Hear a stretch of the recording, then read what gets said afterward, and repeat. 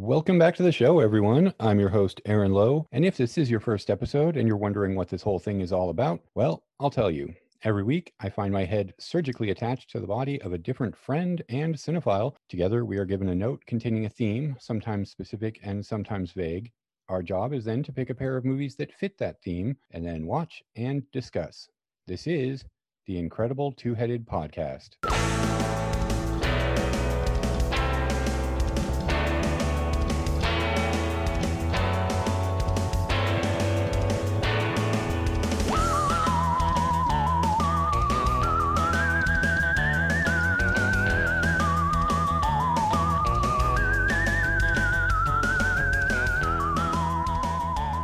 Welcome back, gang, and welcome to another entry in our month-long tribute to Vincent Price, something I'm calling Master of May-nace.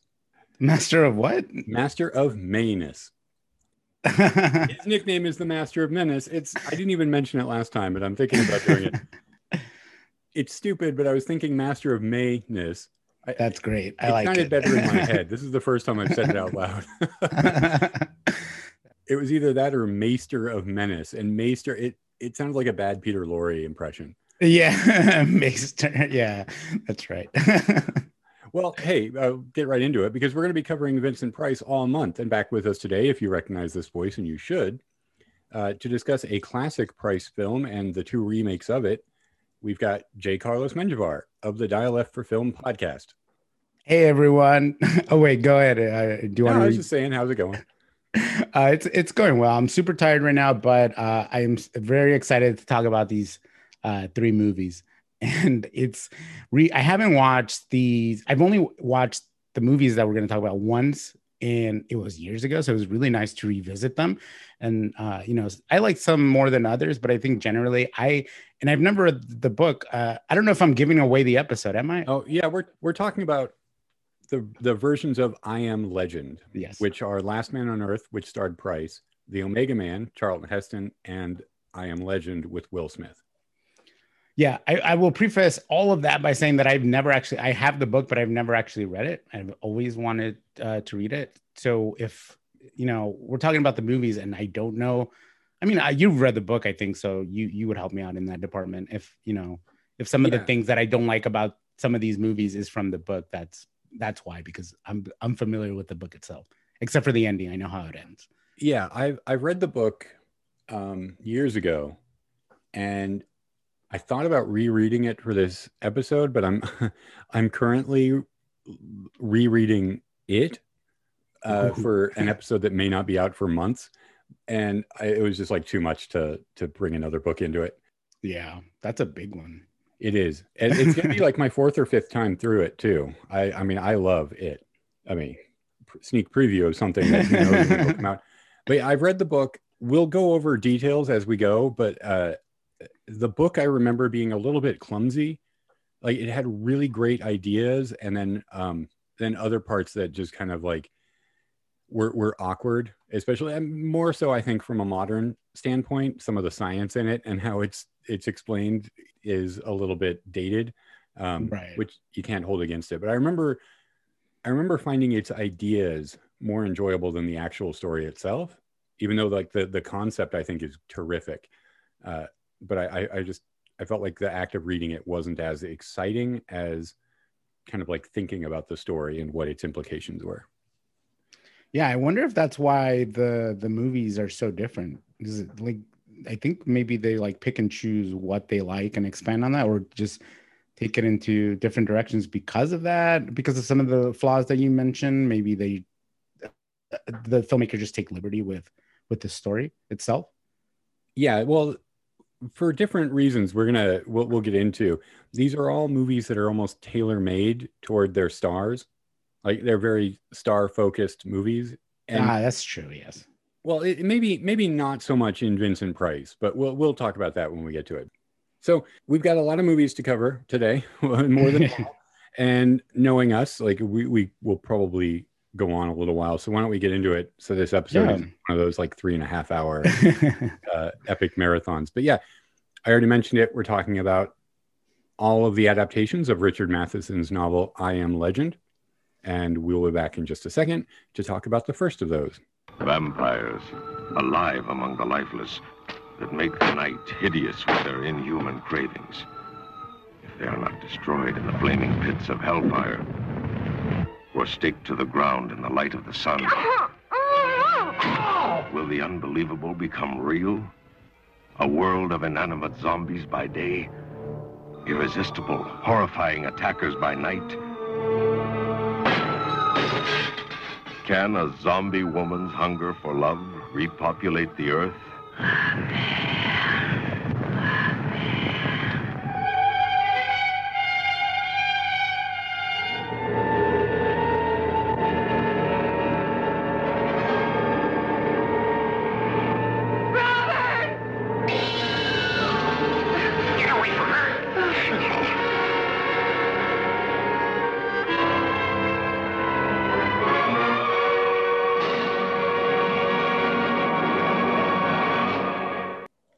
The Last Man on Earth is the first of the 3 filmed adaptations of I Am Legend, and by far the most accurate to the novel.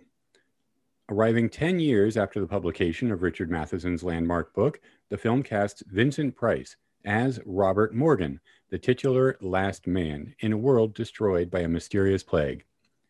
Beset every night by vampiric ghouls, victims of the plague, Robert spends his days foraging for supplies and hunting down the remaining infected.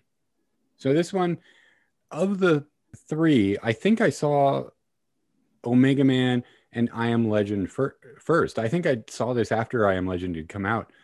I'm trying to remember when I first saw it, but this is the one that for a while I just had like kind of the least amount of history with. And now I've seen this, I think, by far more than either of the other ones. How about you? I mean, I know you really like this movie. When was the first time you saw this? Actually, I do remember when I watched it, and this was maybe around 2007, 2008, when TCM started doing TCM Underground, which was a weekend late night double feature where they showed cult movies. It was, when it first started, it was originally hosted by Rob Zombie for maybe like a year. And then they went hostless, and they would just show the movies. And I thought when Rob Zombie wasn't doing it anymore, that they just weren't going to do TCM Underground. And I always liked TCM Underground because there's a lot of movies, especially around that time when I was going to college and film school, that I was discovering movies. And I think without TCM Underground, I would have never discovered that I had a love for the weird and the B movies and genre stuff. I don't remember what the second movie on that bill was, but it was it was definitely one of the first months that they were doing TCM Underground, and Last Man on Earth was on there. And I like Vincent Price by that point too. So I was like, yeah, of course I'll watch it. And I watched it then, loved it, and haven't watched it since. And I still really, really like this movie a lot. Yeah, so we might have seen this around the same time then, because I didn't see it on Underground. I got the DVD, I believe. I watched it. Yeah, I watched it sometime. Anyway, I think this might be my favorite of the adaptations. I said it was like the most accurate to the book.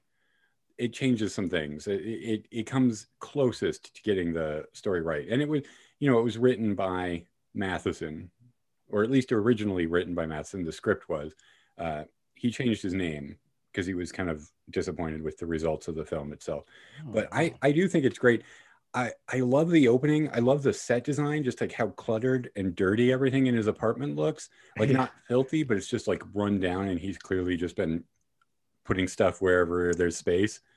I like that, like the calendar that he's written on the wall. Like it's kind of scrawled, like the fact that the year 1968 is repeated like several times. Like he's just like, I can't believe it. It's been 4 years or however many years it's been.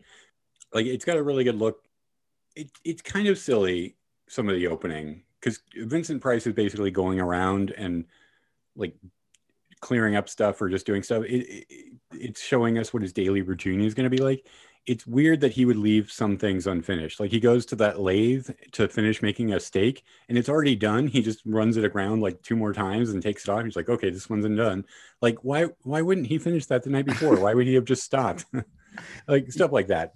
Or yeah, or that he lets the garlic supply get down to there's nothing in the house is for somebody who would have been dealing with this for 3 years, kind of like, okay, you're just showing us this so that we get an idea what's going on. Well, there are some weird things in the movie that I don't, because when the movie starts, hasn't it been 3 years since this started, right? Like, yeah, I said 4 because the year is 1968, and this came out in, I think, 64. But okay. I think he does say in the dialogue that it's been 3 years. Well, I mean, I don't know what the shelf life of garlic is, but I was just shocked that he found garlic at the grocery store still after so many years. Yeah, it would not be. So Yeah. he finds garlic at the grocery store and he's like, oh, still fresh. Like, well, there's no way. 3 years later, and it's not garlic that's been on a vine. It's garlic that's just been in a basket in the back. It would have been like, garlic lasts a long time, but it 3 years, it would just be like a dry husk. Yeah. I thought maybe he would be growing, garlic or something, just so he always has it. Yeah, that too. Like it. And this one's kind of weird because this, of the 3 of them, this is the one movie where well, actually, no, I'm trying to think that Omega Man is the same way, but there's no life. Like, he doesn't see anything alive. Like, he sees that dog later on, and it's the first time that he's seen anything else living. Right. Yeah.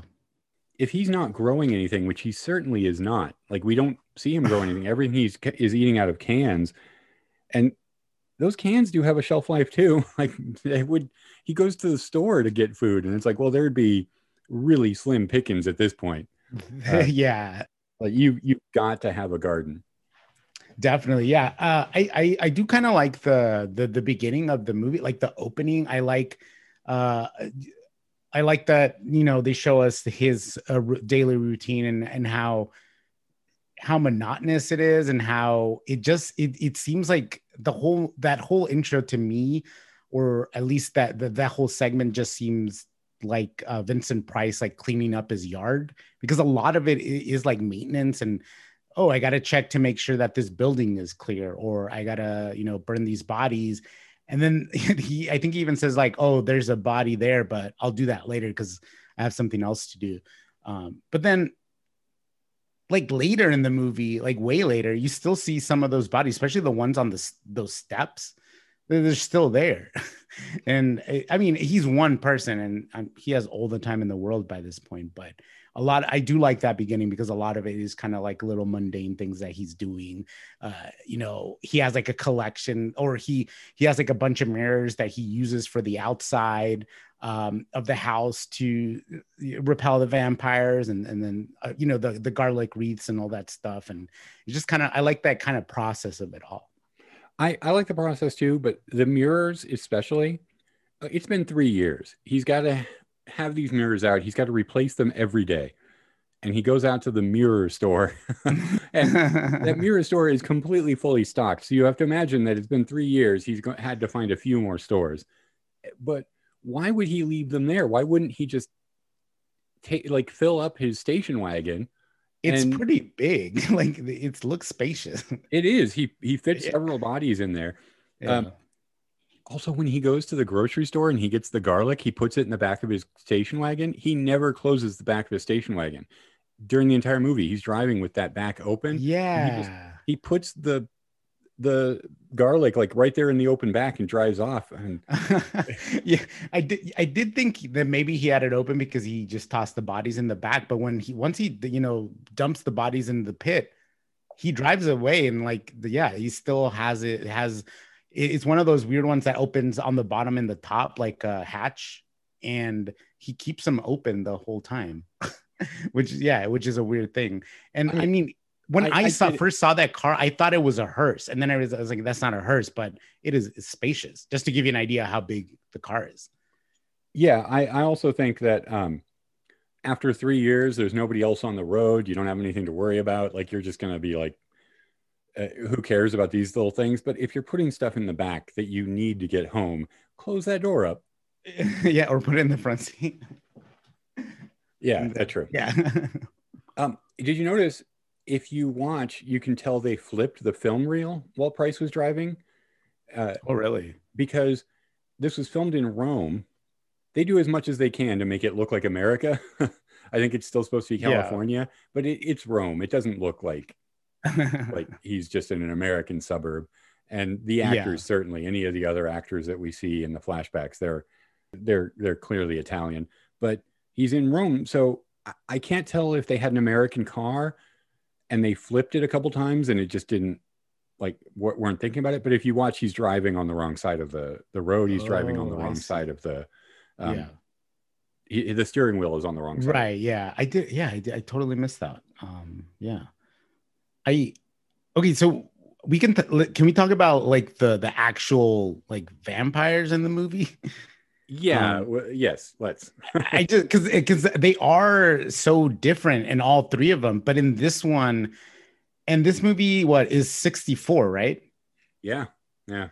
This is before Romero's Night of the Living Dead, and the vampires in this movie act a lot, except for the speech part, limited speech. They act a lot like zombies from that movie. I do kind of like when they're like moaning his name. What's his name in this one? Oh, it's Robert. Robert Morgan. Yeah, and it was like Morgan. It's just kind of like this, like old Hollywood kind of like zombie like sound. Like it's so weird. It's just like they act more like zombies than they do vampires. Yet they succumb to all the stereotypical things that we know about vampires: mirrors, garlic, and steaks. And that's kind of, I feel, I don't know how much of that is in the book, but it does hinder the movie a little bit because it sticks to it so much throughout the movie. Yeah, I have to say I kind of hate how they look in this movie. I kind of hate that lumbering. Their arms are just out stiff, and it looks like a parody of what old zombies used to look like, right? And this Yeah. was a big influence on George Romero. This is clearly, if they hadn't called them vampires and if they hadn't used the vampire iconography, this would be widely considered to be the first zombie movie, Yeah. a modern zombie movie. I think a lot of fans do consider this, like, they know that this is kind of the seed of it, but no, Romero called them zombies instead. I kind of don't like them in this. In the book, I can't remember how they act. I all the time. I think they're a little bit more feral. I don't think they're lumbering zombie like, but they're more ghoulish. But all that stuff, like the mirrors, the garlic, the stakes, he uses stakes just because it stays in the body, and that otherwise their body heals so quickly, like the wounds close up so quickly that shooting them doesn't do anything. So Oh. he gets the stake to just keep the skin from sealing again. And there's a line of dialogue in the movie here, but in the book, it goes even further to talk about crosses, that Christian or Catholic vampires are afraid and repelled by crosses, but Jewish vampires are not. So That is the book so kind of links it to the psychology of what they were like when they were alive, just like whatever yeah. mythology the living person had in their head. That's so interesting. That's Yeah. one of those things where I'm kind of like, okay, because a lot of the book is trying to make it very scientific, trying to come up with like a rational explanation for the zombie, or no, a rational explanation for the vampire myths, like Right. why they would be acting like vampires, and a lot of them are like big stretches. Of It doesn't course, yeah. really hold up to scrutiny. Yeah, I kind of I'm going to refer a lot to you as far as the book, because I actually do really like the tone of this movie. A lot of it does feel kind of grim. I think that the black and white offers a lot in that, because there's a lot of shots that I just see, and I just like what I see, and I'm already a fan of post apocalyptic landscapes. I just like seeing that. And Last Man on Earth, it's for a while, it's literally just Vincent Price, just wandering around these empty places, and just I like the that visual and image of just life left, it just kind of, everything just happened suddenly, and it was just life just stopped. And we get some of that in a lot of that, actually, like in I Am Legend. But I love how it looks in this one. There's just something about the black and white that really makes everything pop. I agree. I think this movie looks really good. It's not convincing to me as America, but it still looks good. I think it's kind of a cheap. It might be the cheapest of all of these productions, but it does well with what it has. I will say, as much as I'm a Vincent Price fan and I love him, I think he's good in this movie. I don't think this character is playing towards his strength as an actor.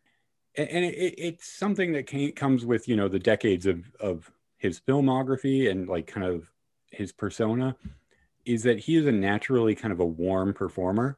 Even when he's a villain, he's kind of campy, and there's something engaging about him. In this movie, where he's all by himself and everything is voiceover, and he's kind of an asshole to the person he finally does meet, it's just not like it. I don't know if it's him to blame if he's failing as an actor. It's just not the type of performance that he's really good at or convincing at to me. Yeah, I think I like, I can't pinpoint it either, but there was something about this performance that didn't feel right for Vincent Price. I was going to say our last movie last week was The Abominable Dr. Phibes, and that similarly is another movie where he kind of walks around and doesn't talk, but has voiceover. But there's so much more in his performance, in like the campiness and kind of like how grand his performance is, that is still like fits into that wheelhouse. And I don't think he does a bad job in this. I don't want to. Right. Yeah. No. Yeah. I agree. Yeah. I was carefully choosing my words because I think he's fine in this. I just don't think he's like. I don't think this really was his best performance.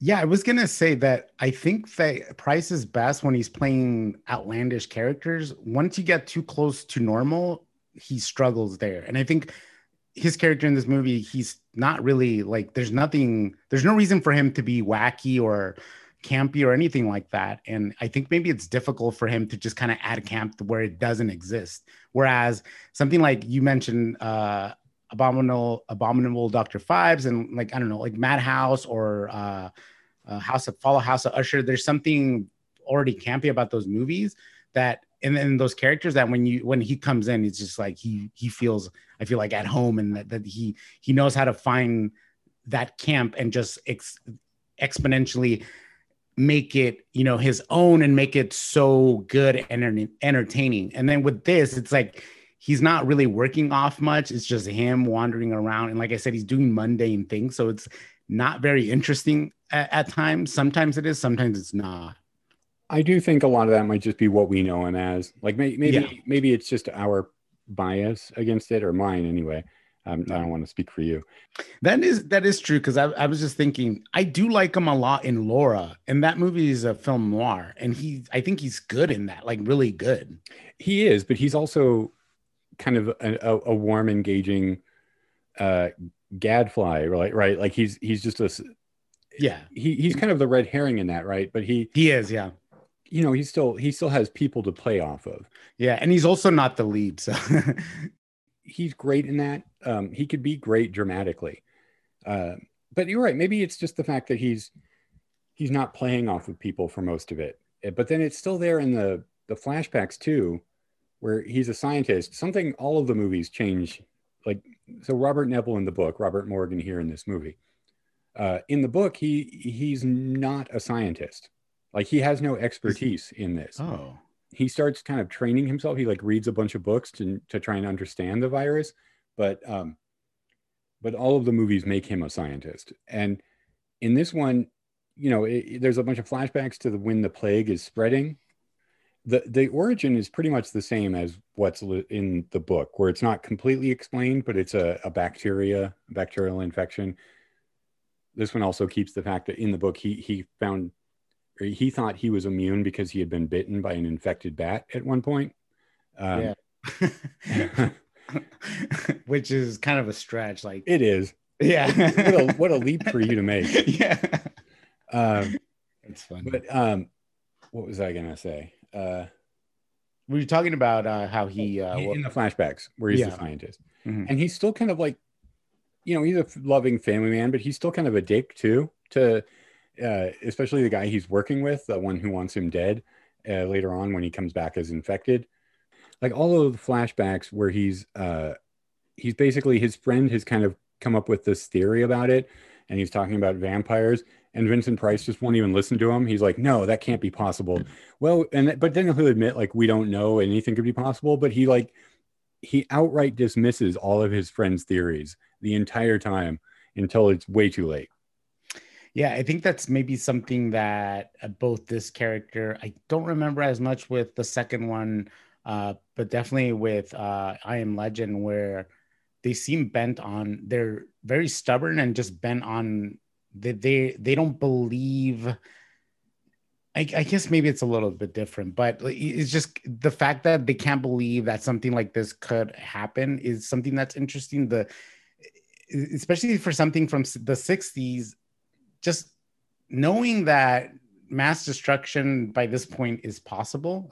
And I'm just talking about atomic weapons by this point, not even what the movie's dealing with a virus that that has a capability of wiping society out. And it does in the movie, but still there's like a lot of skepticism in those movies. And I think the reason why it's so weird for me is because of this pandemic that we've gone through, because there are a lot of parallels between kind of what we've been going through the last years, not to the extent of these movies, but at least some small part of it in the fact that there are so many skeptics and no one is really prepared. And then here it is, and now it's taking us out. And in the movies and in the book, it's just it's devastating. But it almost seems, and this is not just I Am Legend or these three movies, but there is in humanity, we find that we're skeptical to believe that mass destruction of the human race is impossible. Like it almost like it's unfathomable. Like we're gonna be here forever, and it's like not in the direction that we're going. And these movies kind of show that once something like this happens, and kind of the whole system starts to break down and everything, and then there's a domino effect that leads to what happens in these movies. And it all starts with the skepticism of these people not working together to knock this out of the park and not be in the situation. Yeah, well, I think any movie from now on that deals with plague or disease is going to really hit differently. We're going to be really analyzing it in a different way than we would have like 2 years ago. Right. The flashbacks to pre-plague life, the first one we get, it's like his daughter's birthday party in the backyard. And there's hints of it. There are people looking at the newspaper, like his friend comes up to talk to him about it, and everybody else ignores it. And they're having a party, and Price like ignores everything about it.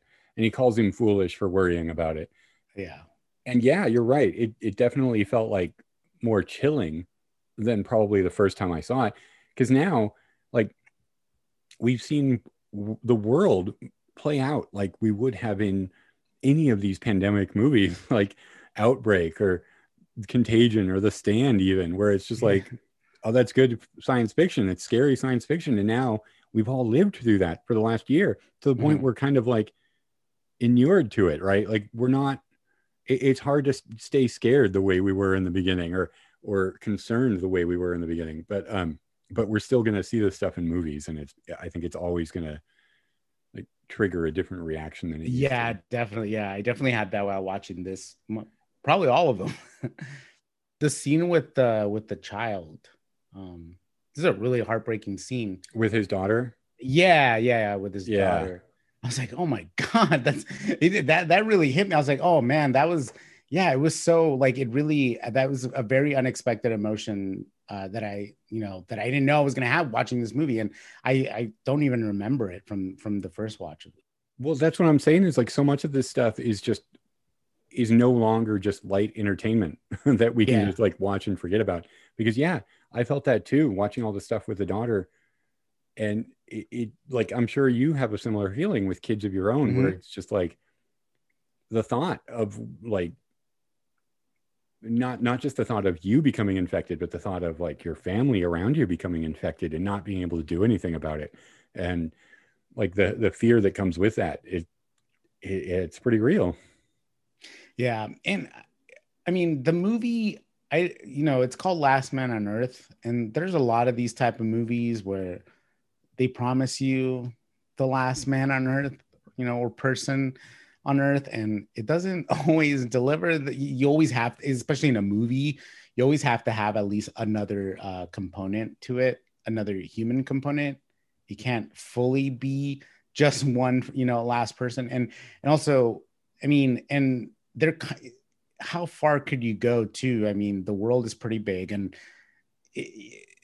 how far can he travel, safely within the hours of the day to really know if you are the last man? So I guess, I mean, to him, our worlds are so relative that, there could be something beyond our own devastation and destruction. But in the case of these movies, because it is so dangerous to travel when it's not daytime, that it kind of, it's very isolating because you can't, there's certain things you can do, but you definitely can't change, the night from coming. It's going to come every night. It's just the way things work. That's almost like the unstoppable force. That's the constant, the thing that's just continues going on. And it just kind of isolates him from if there is anything like an outpost or anything from the rest of the world.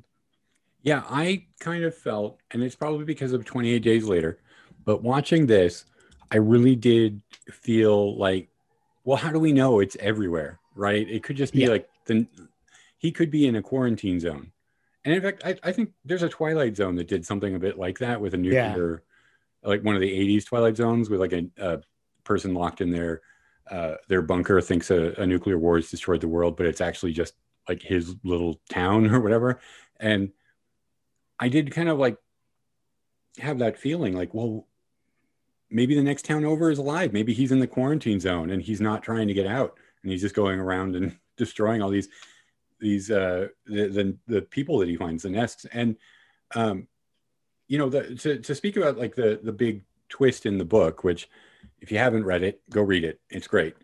The big twist in the book is that not everybody that comes back is like a feral ghoul. Some of them are rational, conscious people, and they have created a new society and have medication to keep the disease in check and not let some of the more damaging side effects come about. And so they're basically like creating a new society. And the Robert Neville character, Robert Morgan here in the book, is going around and killing indiscriminately. So he's killing a lot of the feral ones, the ones that are really dangerous, but he's also just killing people, like people that just have a disease. Like it's like he's going out and killing anybody that has herpes or something. And in the beginning of the movie, it does seem like it's leading up to this big revelation, and it does kind of get close to that. Actually, the movie does have that revelation where the woman he meets, Ruth, turns out to be infected, and they're starting a new society, and he's been killing. But it kind of pulls back a bit from quite as far as the book goes. I think in the book, he's killed her husband. Her husband is one of the people that he kills, because the movie starts and he's like going around and he just like bursts into rooms and kills whoever's in them. And he's like waking people up. Like there's people sleeping and he just like stakes them in their bed. The end of the movie here still kind of treats him as the good guy. It more than the book does. The book he's like really a monster. Yeah, well, I agree. In the end, doesn't he end up in the church too? Right, that's where he ends up. Yeah, and he gets chased into the church in the movie. Yeah, and I think that's where he dies, and it's sort of kind of like housing him in this thing that means only something to a religious person. It doesn't, like a church almost has no bearing during the end of the world. Like if no one can inhabit it, it's so weird that they sort of infuse that and the thing that you mentioned in the book about the Catholic and Christian vampires. It is interesting that both this one and Omega Man kind of also end in a similar sort of with Judeo-Christian imagery. And it's very, I feel like it's more explicit in Omega Man. I'll say. Than in this one. I think it's a little more subtle. It could have just been accidental too. But I do think that, like you said, like I know about the ending of the book, and I know that at least for me as well, that it does come close, and it's kind of frustrating because you think it feels like it's gonna happen. Like you're like, oh, they're gonna do it, it's gonna go there. But it never does, and they get so close, like so close that it's frustrating. Like they're almost there. It's on the tip of their tongue, but then the movie ends and it never fully comes out. Like the idea is just there. It's like you said, it's floating around, but it's just they never catch it and make that the star of the show as it should be. I think the biggest difference is, and what makes the ending of the book, like it defangs the ending of the book, so to speak, is that it is treated as, the disease is treated as bad no matter who has it, even the people that are living with it. In the book, there's no transfusion. Like he doesn't cure anybody. It's something he still thinks is possible, but doesn't actually get close to. So the movie, the fact that he gives a transfusion and cures Ruth in the movie is still positioning him as the hero that can save the day, right? Whereas in the book, he's not a hero. He's just he's become a monster. Not in his eyes, of course, but to the new society that is forming up, he is a monster that needs to be dealt with. And it also makes the survivors that are rational look really monstrous. Like the way they come, and like they look like stormtroopers coming down. Like they're in these really like shock troopers. Like the way they come into his house and like destroy all the other vampire ghouls or whatever that are outside. They look villainous. So it's still right up into the end treating him as the hero of the story, like the tragic hero of the story, when he's not in the book. And it's a slight change, but it's so close to the book that I'm like, I'm still disappointed, but I still like this movie. I still think it's good. Oh yeah, same. Yeah, despite some of the cheesy stuff within the movie, the campy, and some of the weird science choices that they make in the movie, and knowing that it was almost there but not really, I still really like this movie a lot. It's probably, it might be my favorite of the three. I'm not really sure, but I think it might be the favorite of my favorite of the three movies. Yeah, I might say the same thing. I'm not. We'll get into the discussion and we'll figure it out. But I have to say, like here, I kind of want to go back to the ghouls, the vampires, a little bit about how I don't like them. They're so ineffectual in this. There's a scene where he kind of stays out too late and it's almost sunset and he has to race home. And first of all, my first thought is, why are you going home after dark? Why don't you just hold up where you are? None of them know where you are. And just like lock the door and stay in that room. You're going to go home and find your home's been trashed, probably. A lot safer for you, though. Yeah, and also, I mean, he has that like system where he goes around checking things. But I mean, wouldn't like I don't know, but wouldn't the vampires move around? Isn't that a possibility? Would they hole up in just one place? Yes. Yeah, and I mean, yeah, it seems like they in at least in the first two, in this and Omega Man, that they know where he lives. I think, and why are they so resistant to, I guess, if you're built, but I feel like you have kind of unlimited resources. Maybe you might not have the setup you currently have. And also, I don't know how good his setup was in Last Man on Earth. You can replicate that anywhere. It doesn't, you can move around and find new places and, new supplies but that is a little weird I got to drive back when you can just, I don't know, just go somewhere else. Yeah.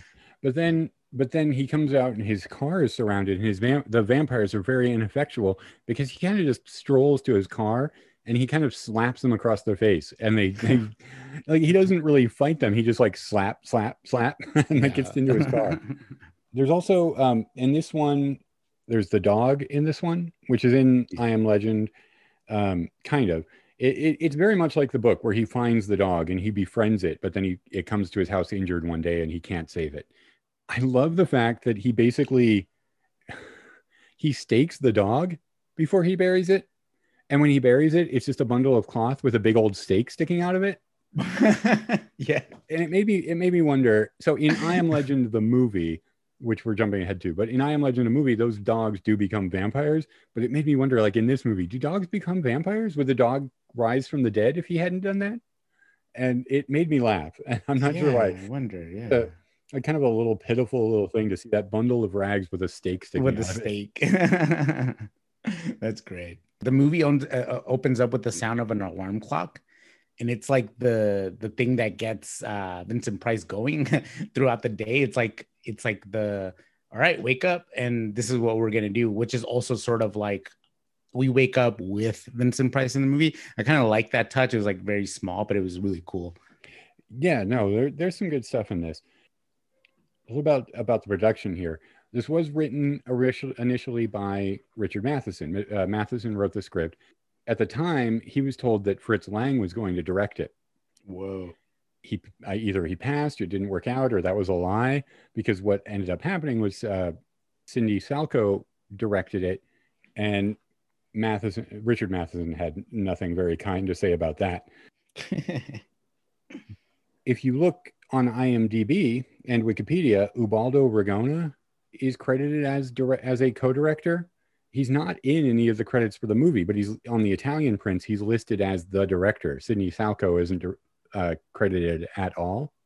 I was trying to look up because I listened to some of the commentary, and the commentary suggests that Ragona directed it and Salco merely cleaned it up for the American release. Interesting. I couldn't find any confirmation of that. I couldn't find anything on Wikipedia, IMDb, or just Googling the director and his history. So I don't know what happened there. Ragano only directed 2 documentaries and 1 feature aside from this. So it seems kind of weird that he would get this movie. Yeah, because I think Salco has more credits, right? A lot more credits. And he directed Twice Told Tales with Vincent Price before this. Maybe Ragano was just to help out with the Italian film crew. Maybe he was like an assistant or a co-director, somebody to translate. I'm not quite sure what the deal is there, but it's interesting he's not credited at all in the American version. Yeah, interesting. Yeah, I had seen that. Like I had seen that on IMDb, and then when I watched the movie, I got Sidney Salco as the director, but no mention at all of Ubaldo. So this was a bit of a flop here in America. It was considered a bit of a cheapie, but it was marketed really badly too. It was marketed as if it was one of the Gothic films that Vincent Price had been doing for AIP. Like if you look at the cover, there's that kind of like ghostly female silhouette and him just looking scared. It doesn't represent like what the movie itself is. I should have looked to see how this is considered by the horror community at large. I think it's fairly well respected. I think so too. Yeah. But I think it, I mean, for 1968, there's a lot of stuff in here that 64. 64, yeah. I said 68 is when it's set. Yeah. There's a lot of stuff in there that does seem kind of modern, and it's an interesting kind of, it's an interesting film in the middle of what was going on at the time. Although, it does share some stuff, some similarities with stuff like The World of Flesh and the Devil. And what's that Ray Milland movie? It's not Panic in Year Zero, maybe. Panic in Year Zero, I think, is the movie where he gets scared and he takes his family to the hills. I mean, there are movies around this time that kind of are similar, but still, I think it stands out, certainly among Vincent Price's filmography.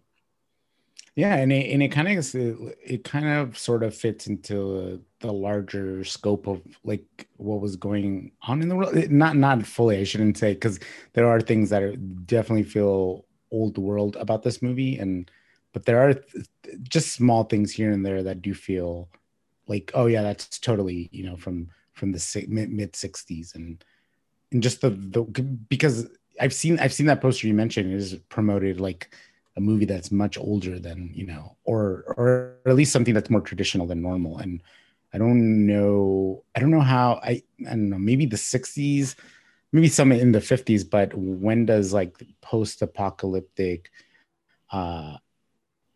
fiction come into play in as far as movies go? I don't think there are very many by this point.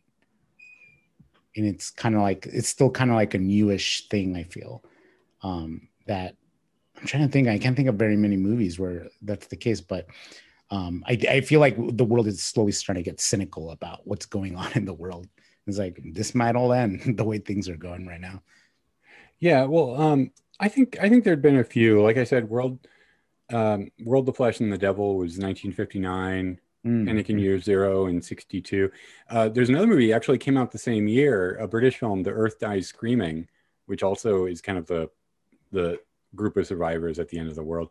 I think they've been around, but you're right. It kind of like this is part of it kind of becoming an accepted genre, and especially once you get to like Night of the Living Dead, it seems to really kind of codify into this kind of like survival in a post-apocalyptic plague-ridden world. Right. Yes. Yeah. Do you have anything more you wanted to say about Last Man on Earth? No, I just really like this movie. I love Vincent Price and yeah, this movie brings me a lot of joy. Yeah, no, I get it. I get it. There is something comforting even now with the world we're living in. There is something comforting about the routine of a post-apocalyptic movie, especially the ones like we're watching now, where the guy is more or less living a comfortable life. It just, there's nobody around and he has to deal with these ghouls at night, but the rest of the time he's got shelter, he's got food. Oh yeah. He's surrounded by, well, he's not really surrounded by anything in this, but in the other ones he does surround himself by works of art and other things to divert him. Yeah. So, but speaking of that, let's go ahead and jump to the next one. We'll talk about Omega Man coming up next. The last man on Earth lives in a fortress. What day is it anyway? Monday? The hell it is. It's Sunday.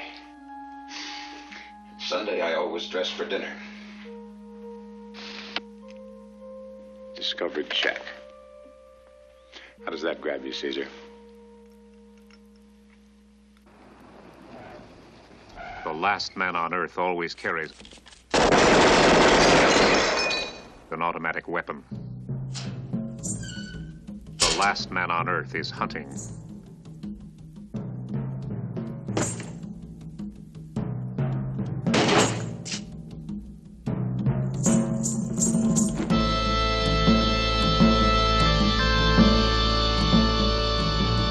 Because the last man on Earth is not alone.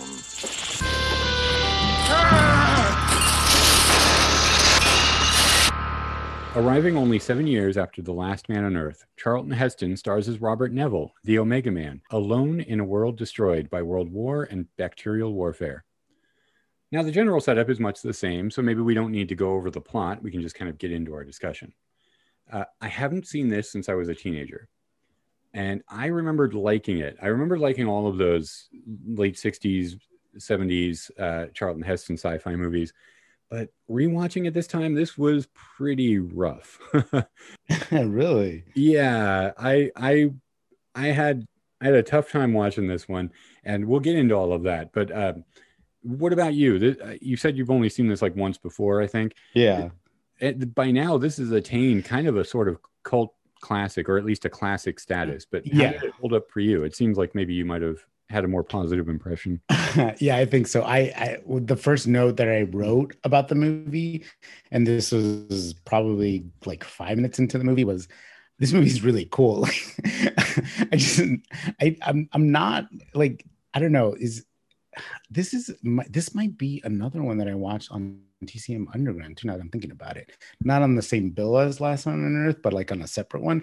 But I will admit that the movie is largely problematic and there are things that I don't like. But overall, for a 70s movie, it delivers, because this movie is really 70s.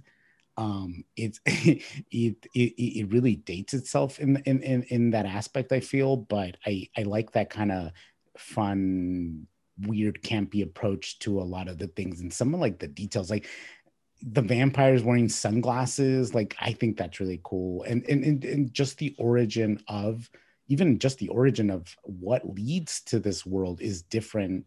And it relates more to real world problems at the time, with the Cold War still going on, and just this all happens because of a conflict between Japan and Russia and the use of biochemical weapons, and that's what starts all of this. And I like that because it's so, I feel, of the era, and it just really fits. That's actually a detail that is somewhat from the book. The book did deal Okay. with a war, but in the book, the war didn't have anything to do with the bacteria. It's just kind of like remarked that the ongoing war had kind of weakened the infrastructure and had helped the bacteria spread that way, and that there were just all these like horrible dust storms after the wars, and it kind of like it helped spread the disease and kind of like weaken immune systems and stuff like that. Oh, interesting. So it wasn't bacterial warfare, but the long war was part of the novel. As far as I recall, it, like I said, it's been years since I read it. So your note was this movie is cool. My note was this music sucks. Like I hated the music in this movie, and it is nonstop. It never fits what's going on screen. Yeah. Like there will be like a harrowing action scene where he's like he's been ambushed and he's throwing bombs and he's improvising weapons and trying to get away from all of the family that are around him. The infected in this, they call themselves the family. And yet it's got the most lighthearted, like boom, boom, boom, boom, boom music. It's so annoying to me the entire time. Like I will say this movie starts really strongly. I mean, I get that note because they filmed it in the financial district here in downtown LA, which is empty during the weekends. So they filmed it on a Sunday. They were able to kind of get most people out of it. In some of the long shots, you can see traffic moving in the far distance, but otherwise, they did a really good job of making it look like a completely deserted Los Angeles. Yeah, I really like that because it jumps right into it. Like it doesn't, and he's just driving around. Yeah, seeing him drive around is so like it is so cool. But the moment I realized, like, oh crap, is when he stops and he looks up and he sees a shadow moving. And so he jumps up and like grabs his machine gun and starts firing. God. And that really awful like speed ramp where they just speed it up really fast. And whether it's because he was middle-aged at the time and couldn't really like move that fast, or they just thought it would be cool. I don't know, but it looked rough. Speaking of which, there is a lot of that in this movie with Charlton Heston. He loves his guns because there's times like, why are you still holding that submachine gun? You don't need it. Like you're not using it and you're still like clutching onto it. He's just like, I feel like he was always holding like some kind of weapon. Yeah, it was. I was watching this and like thinking like, oh yeah, he was the NRA spokesman for so long, and it was just like, oh yeah, from my cold dead hands. Oh, yeah. He was a gun nut, and I don't know. I watched this, and he is chewing the scenery. Like in this movie, like, well, he's doing Charlton Heston thing, right? Where he's really acting with his jaw and clenched teeth. And there's something about it. Maybe it's just that I grew up, he was such a big name, and like the 10 Commandments and this and Soylent Green, Planet of the Apes. Like I just grew up seeing him on talk shows doing all this stuff that I kind of like seeing him in this movie, but I don't think he's doing a very good job. And I don't think, gosh, we're going to disagree a lot on this. And I hope I don't ruin this movie for you. I don't want to be too harsh on it. But no, go ahead. I mean, I know what kind of movie we're dealing with. It's far from perfect. One of the first things I wrote down is like, man, this looks like it's so cheap looking. Aside from like the street stuff in the beginning, everything is so clearly like a set. They're clearly on backlots for a lot of the outdoor scenes. There's stuff up in the hills that look pretty nice, but there's that scene where he first sees Lisa and he's tracing her across the street through that park, and I was like, well, this is like not realistic looking. The view from outside his window of an LA skyline, and it's kind of on fire, and it's clearly just like it's just a cardboard cutout of a skyline that they put like little flames behind, and it doesn't match at all. It doesn't look good. There's something about it. Like it's very flatly lit in the direction that looks like a TV movie. And so when I looked it up, the director is Boris Sagal, who worked mostly in TV, like in Twilight Zone and Alfred Hitchcock Presents, and dozens of TV movies. Like TV movies going back to the 50s. Like this was his domain, was TV, which really explained a lot of the look of this movie once I once I read Yeah, that makes a lot of sense. Yeah, I didn't know he was from TV outside of the two Twilight Zone episodes that he directed, and I think it's taken a really long time to realize. But I really like the zoom shot, and there's a lot of zoom shots in this movie. No, Now that okay. that being said, there are also a lot of like really bad and awkward zoom shots that just don't work. That could have just used a second take. Like, I feel like the zoom was sped up a little too much and it wasn't centered. But other than that, like, I don't know what it was. I think maybe watching so many movies recently and a lot of stuff from the 70s and seeing the zoom shot and what people like Altman especially can do with the zoom shot, that I really come to appreciate it. And now when I see it, instead of like rolling my eyes, I really do like it. It's weird because it's such a lazy camera trick. It's like, I'm just gonna zoom in. Yeah, well, there's also a lot of bad editing in this, either for a stunt or they just had to retake something. Like it'll quickly jump and people will be in a slightly different position. Like it, I don't know. I found so much of this movie so artless. Yeah, it really is. It does feel like just like it feels like just an exploitation movie by the end of it. But not even like a good one, because a good one would be a little grittier. Like Yeah, if it was a true exploitation film, because it's certainly when we get to Lisa, Rosalind Cash's character, yeah, who is pretty problematically portrayed and dealt with in the movie, yeah, as you know, the trying to think, one of a couple of black characters in the film. yeah. She's really treated as a kind of an of the time black exploitation character. I don't know, like her relationship with Robert Neville, with Charlton Heston, was so awkward to me.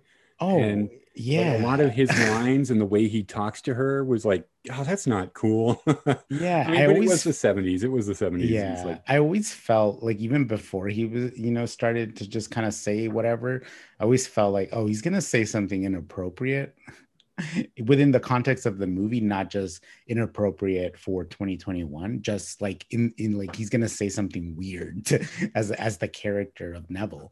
And it ends up happening. And what I like, I guess, from these movies is that we assume that these people are alone in their world, and then it turns out that they're not. And I think that this movie really largely fails in that department, where once that secondary character comes in, happens to be a female character of color, and then her character almost has no bearing on the story and is just really there to be a love interest for Charlton Heston, which I said it feels like an exploitation movie, and some of it, especially the sex stuff, does feel that way. But it doesn't. It's not. It's weird that it's not an exploitation movie. That's a studio movie, because that grittiness that you mentioned could have really helped this movie out a lot, because a lot of it is too polished. It is too Hollywood. It is Charlton Heston, and people want to see him tote a gun, and that's what he does in this movie. And I think it's an interesting choice. That being said, I think maybe this, I don't know, maybe it was, maybe it wasn't tailor made for Heston, but the vampires in this movie can die by gunfire. You don't have to stake them. You don't have to do much. You can use a gun and they're dead, it seems. yeah, a lot to go into there with Rosalind Cash, her character basically just being a foil to Charlton Heston and having no bearing on the plot. What's really most egregious about that is that she's introduced saving him, and immediately like seems like she's going to be a real like take charge character, and Yeah. she gets sidelined for much of it, leading to something I'm still not sure about, where suddenly at the end, after she's been out shopping all day, like in a like the blink of an eye, she's infected, and not just slowly infected. Like we've seen the infection works slowly on everybody else, like Richie, the kid. Yeah. Yeah. Yeah. He's devolving slowly. She gets it immediately, and she is fully infected, and it is only there to kind of like propel Charlton Heston's actions in the end of the movie. Yes. He's the white man with a gun who's going to come in and fix everything. And I don't know if that's exactly how it would have been intended in the 70s, but it's hard to ignore now, particularly in regards to his later politics. And this is a big digression from that. Mhm. What the hell does the disease do in this movie? Well, I was looking up IMDb, but it referred to them not really as vampires, but as mutant albinos. Pretty much, yeah. It makes them albino. Yeah. They cannot see in the light. They have to wear those heavy sunglasses unless Yeah. it's night. And even at night they wear them. And they Yes, have and sores. They have like open sores on their face. And and yet yeah. I don't know what, because they seem to keep a lot of their personality. Some of them do. Yes. Matthias, who as a character I'm really goddamn confused about. Anthony Zerbe, great character actor, a ton of TV work. He was in The Dead Zone, the movie. He's an actor who's you've seen him in a lot of things, probably if you grew up in this area. I don't understand his character, but he seems completely in control of his senses. He just is kind of a maniacal cult leader. And instead of like a plague of vampires or zombies, it appears to only be this one group, this family, this cult that he has to deal with. And Matthias and the family. Yeah, I wasn't sure what happened to them, because some of them they can use tools, clearly. They can have regular discussions. They seem like normal people, just a little bit zealous. Yeah. And then when Lisa suddenly becomes infected, she is immediately a member of the family. She is like, just like, I'm going to go join them. Oh, this is so great. Just kill Robert Morgan or Neville. Like, I don't understand what the virus does. I will agree on that point, because I think as much as I was enjoying the movie, I was really let down by the direction that they took with Matthias and the family, which I think is a great band name. But because I felt like, oh man, I didn't really remember the movie that well, and I was like, I remember the family, but I thought they were like, oh, this is early 70s. Maybe they will go there.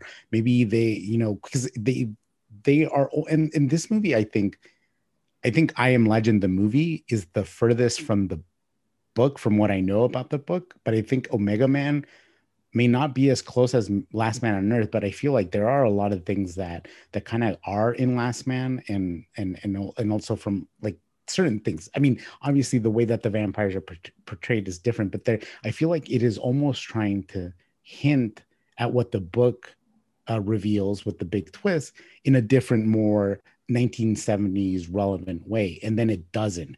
It almost seems like it's portraying Charlton Heston as actually the bad guy who's just going around shooting stuff and who is really the only human around. And there's this family who is against all the things that made the world the way it is. And the movie sort of like, I feel like one of the things I do like is that Heston sort of represents this capitalistic materialism, that when they go to his place, they like destroy all his stuff. Like that's all they do. They just break everything. It's all his things. And these people want to live in a new world. It is time to reset. There aren't a lot of them left. And it's like the old way didn't work. But there's this talk of like, we want to get back to the way things were, which, in going back to what I said in Last Man on Earth, that is something that's very relevant now when the pandemic started. Like, when are we going back to normal? And as the months went by, you start to realize maybe we don't want to go back to normal. Maybe this is time to reset and start anew. But we like to go back to what we know because it's comforting. And I think that that's where the movie fails the most, because it's going in that direction where you think it's saying this really cool kind of socialistic, anti-capitalist idea, but then it muddles it by one. The family kills Richie. Why did they do that? It didn't seem like they were the type of people to do that. It actually seemed like they had compassion and understanding that there was a plight that they were suffering from because of Neville going around hunting them down during the day. And it just felt like it was going in that way. And then Lisa is just like, when Neville tells Lisa that the Richie's gone because he was sacrificed to the family, she's just like, it had to be done. And that's when it's like, well, what happened to her common sense and rationality? All of a sudden just goes away when she turned, which doesn't make any sense, because it seems like Matthias and some of the other characters know what the hell they're talking about. They have theories and ideas on how a society should work and function. Yeah. And I feel like that's the biggest letdown for me, at least for Omega Man. Yeah, it's odd. Plus, I'm wondering, because we find the other group of survivors that Lisa is with, and one thing I do like is where she says, where he's like, "It's been 3 years. Why have I not seen you? Why haven't you said anything? You know where I am. Why didn't you?" And they say like, "Well, we got the family roaming around there, and you shooting everything that moves. Why would we come into the city? Why are you still in the city?" Yeah, I'm curious about that group of survivors where it's Lisa and Dutch, and then a bunch of kids, and I think Lisa talks about how she was with the family for a while until she realized that like she didn't really like what they were going for. Like they're like, let's get rid of everything old kind of attitude. And she took off. So I'm like, I was curious about that too, where it's like, well, yeah, why did they kill Richie? Because they clearly didn't have any issue with him. They didn't have any conflict with anybody. Like, are they just actually killing and destroying everybody, which we haven't really seen up till then? Up till then, it seemed like it's just Robert that they wanted to get rid of. Oh yeah, he's just going around, gunning people down. And in that scene where Richie goes to warn Matthias and the family, I mean, he must have felt, I mean, he is a kid, but he must have felt safe enough that he felt like he could go and talk to them. And there's nothing in that scene that really spelled danger for Richie. And the only thing that I felt was an uneasiness, because I thought maybe something will happen. And if that does happen, it's going to make me mad, because the way the story is going, the way that this is written, it shouldn't go in that direction. It's just not the way that everything else prior up leading to that point. It just didn't make sense to me. So I felt like if it does that, it's really going to ruin at least the last, like the third act of the movie, which it kind of did to a certain extent, because while I'm watching, I'm like, oh wow, there's actually like a message kind of hidden in there. And maybe this is about how, this one white guy doesn't want to change and the world around him is changing. And that felt relevant to me at the time, at least post Summer of Love and all that stuff. And it just felt like maybe it'll go there, and it doesn't. And the movie hints at it so much throughout it, where he's driving a nice fancy car through the city. This is his world. He owns it. He has kind of built it from whatever was left. And then there's this thing that is getting in the way, and then the fact that there's like people of color in the family, and that it felt so different and multicultural. It felt like it was going there, and then it just does not. And then it just becomes the sort of like toothless exploitation movie that that we've had throughout the rest of the film. It's just now Neville has a gun and he's gonna take out the family, and it's like, okay, like I don't know what I was expecting. I was hoping there was just so many glimmers of hope in this movie. It's like, oh, it's actually gonna go there, because man, Neville is just like, I feel like, and especially in this movie in particular, his cleansing, at least of the vampires, is pretty aggressive. I think he's the most aggressive, and that might have to be with the fact that it's Charlton Heston. But it like he really he has to wipe him out. There is no other solution. Yeah, and it does seem like it's only this one group that doesn't seem like it's all survivors. It just seems like of all of them, this is the one that seemed like, well, maybe the rest of the world is better, Could be, because it didn't seem like it was just like the city was crawling with the family or with the infected. It actually felt like once you get past that opening in the downtown district, it does feel like a very claustrophobic Los Angeles. Yeah. Like they're all driving down the same streets. It's like it's not safe to go anywhere because the family is like, of course you're going to run into the family. It's an entire city. What are the chances you're going to go out? Like if there's a group of a couple of dozen vampires in downtown Los Angeles, and I am also in downtown Los Angeles, and I go walking around and they're in their area, the chances of us running into each other in that are so slim. Like, yeah. And yet also, they're always doing that. Yeah, and you bring up a good point. This movie is supposed to be LA, in contrast to I Am Legend, where he's on a closed off Manhattan Island, where they show us that they blow up the bridges, or at least one of the bridges. He's in LA. You can get anywhere from LA. You don't have to. It seems like you said the city does seem claustrophobic, especially if there's vampires roaming around. I don't know. Drive to the valley, or somewhere like where it's, or somewhere that's maybe less populated, where people died and turned into vampires. It just seems like staying in the city, especially if it's LA, that the easiest solution would have been to just drive away. I mean, there's no real traffic. You can, get anywhere, by the time the sun sets. Yeah, and especially when they go and see the other group, the other group of survivors with Dutch and Lisa, and they're out in the hills. They have what seems like a really good setup. Yeah. Clearly, he doesn't have his lab, and he says he's never going to leave his house. But you're right. Like I this one I don't understand why he doesn't go anywhere, because it does seem like he has some personal vendetta against Matthias, and that's what I'm saying I don't understand about Matthias is we get all these scenes in the early beginning in the flashbacks of Matthias on TV, and he looks like he's just a newscaster, like an anchor. Yeah. And then he becomes this messianic cult leader after he's infected. And I don't understand why he's also the newscaster in the beginning, unless there's something I missed about what he was. Like I just didn't. It seemed like such a weird choice. Maybe they just were like, oh, let's give something for Anthony Zerbe to do without the makeup on. Maybe I misremembered, but I'm looking at it now on my notes, where I earlier during when we were talking about Last Man on Earth, I mentioned the pandemic and the world, the human characters in the world wanting it to be normal, but not the vampires. I think I got it from this movie. I don't know how much of that was actually in Last Man on Earth, but I'm looking at the note now, and I think that's where I got it from this one. Well, the Last Man on Earth, the survivors are not really given any attention.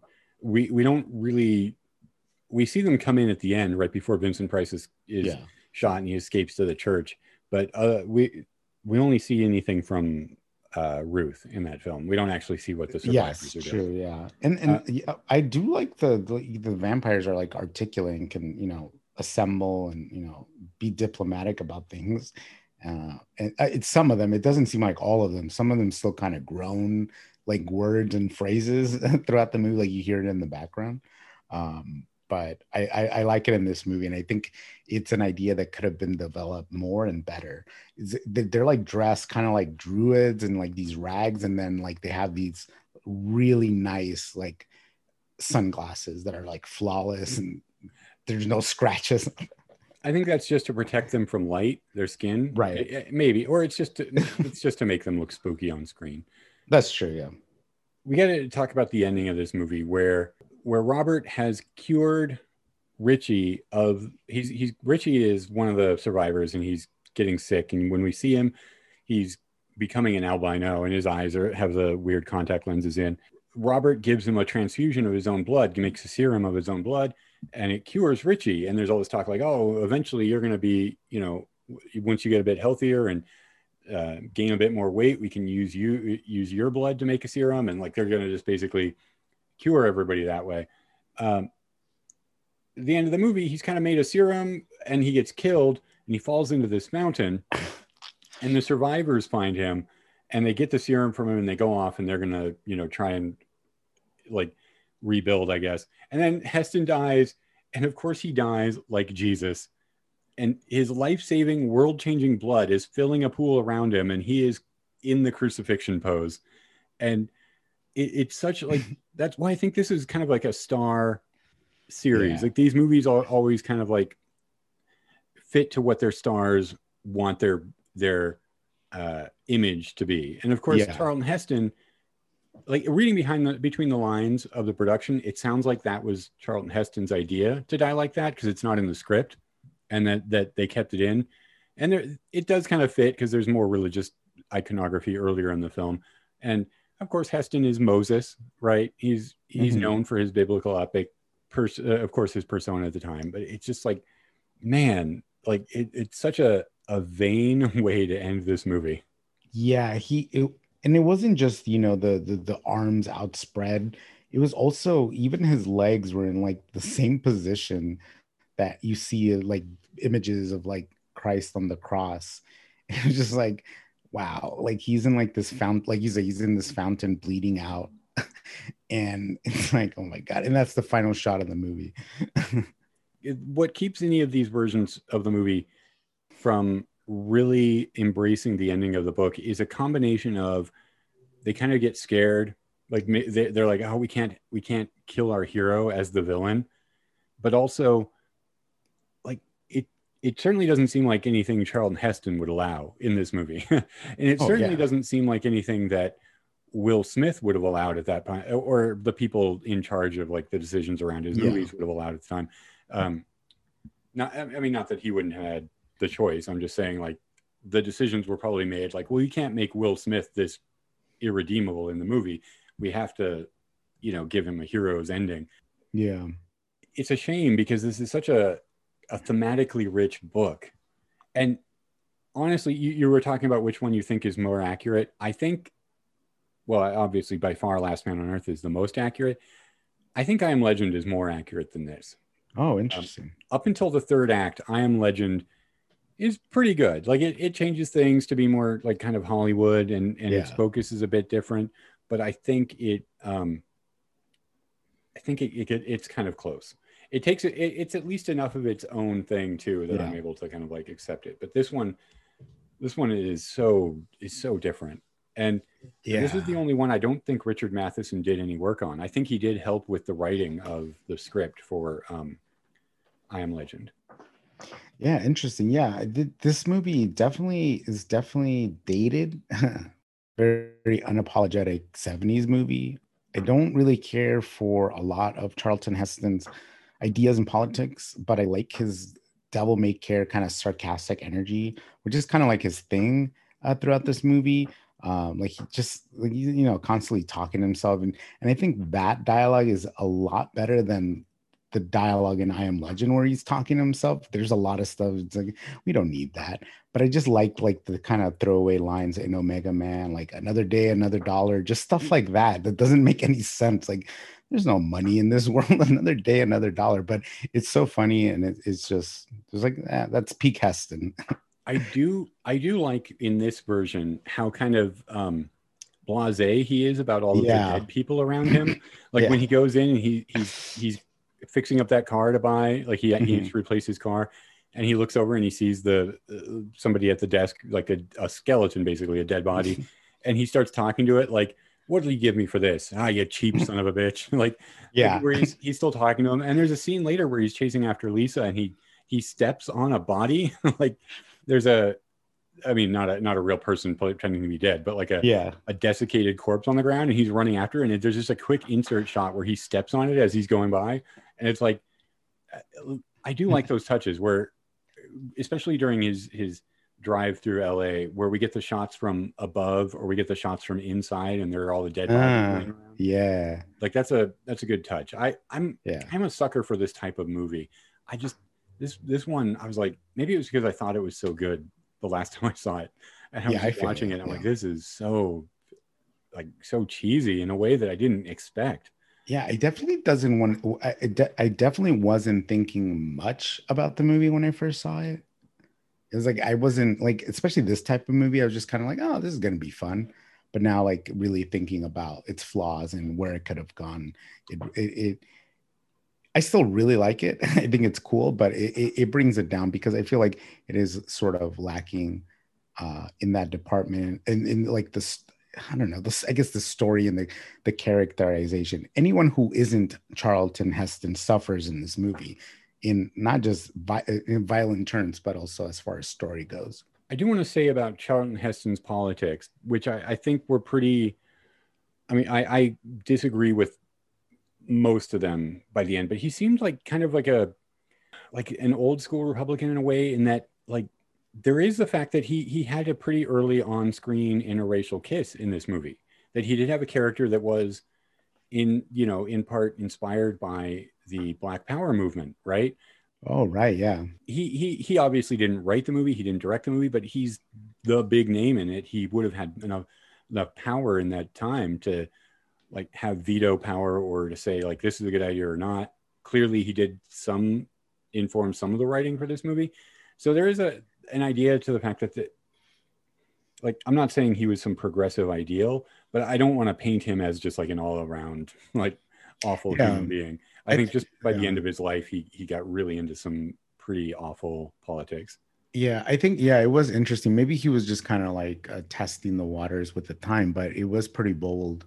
Because I mean, we talk about like, oh, things sort of change around this time and things are more progressive, which is not really fully true. But I think having this and seeing it, like, it's just like, it's Charlton Heston, one of the most, American conservative, patriotic people that we know and personalities that we know. And then he's playing opposite women of color and in a sort of love interest capacity. And I actually kind of did like that. I like that it wasn't, the whole movie wasn't just, a bunch of white people. It was, it was kind of, for the time, it was a little different. I mean, I forget his name, but there's the other vampire, the other one that's with Matthias. He's kind of his right-hand guy. And Zachary? Yeah, Zachary. And it seems like he plays or could have played a big role as far as that goes, because it seems like he does have a place within the family. And also I actually really like Richie's character. I wish there was more of him. I don't know. There's something like kind of endearing about him and the way he spoke that I really like. I thought that was quite. I wish there was more of him. He's so innocent and he was a likable little kid. Yeah, I liked him a lot. On Wikipedia, I mean, how lazy is my research in 1 week? But in Heston's autobiography, talking about especially the love scene with Rosalind Cash, saying that she was a little nervous. Like he called it a little edgy, but she kind of was like weirded out by doing the love scene. And he says in his autobiography that, quote, "It was in the 70s that I realized a generation of actors had grown up who saw me in terms of the iconic roles they remembered from their childhoods. It's a spooky feeling," she told me, "to screw Moses." That's funny. I mean, the age difference in this movie. Yeah. Oh my gosh. Did you? Oh yeah, he's so much older too. He looked old. He did. He looked like my grandpa old. Yeah. Like there was like points where he would like grimace or something. Like, whoa, there are the wrinkles. And what's her name? Rosalind Cash is way younger than him. And it's interesting because so 1971 isn't 10 Commandments from 1954? Trying to find 10 Commandments 56. 56, yeah. No, so he was almost 50 at the time. Oh wow. But there's something about there is something about like 50 in the 70s is not what 50 looks like now. I mean, like Tom Cruise is the same age as he was in this movie. Yeah, definitely not a Tom Cruise. Did you get a look at Charlton Heston's awful stunt double whenever they were riding the motorcycle? Oh yeah, it was so bad. It was like so obvious. I think it's always weird when they use a stunt double and the shot is like a straight on shot.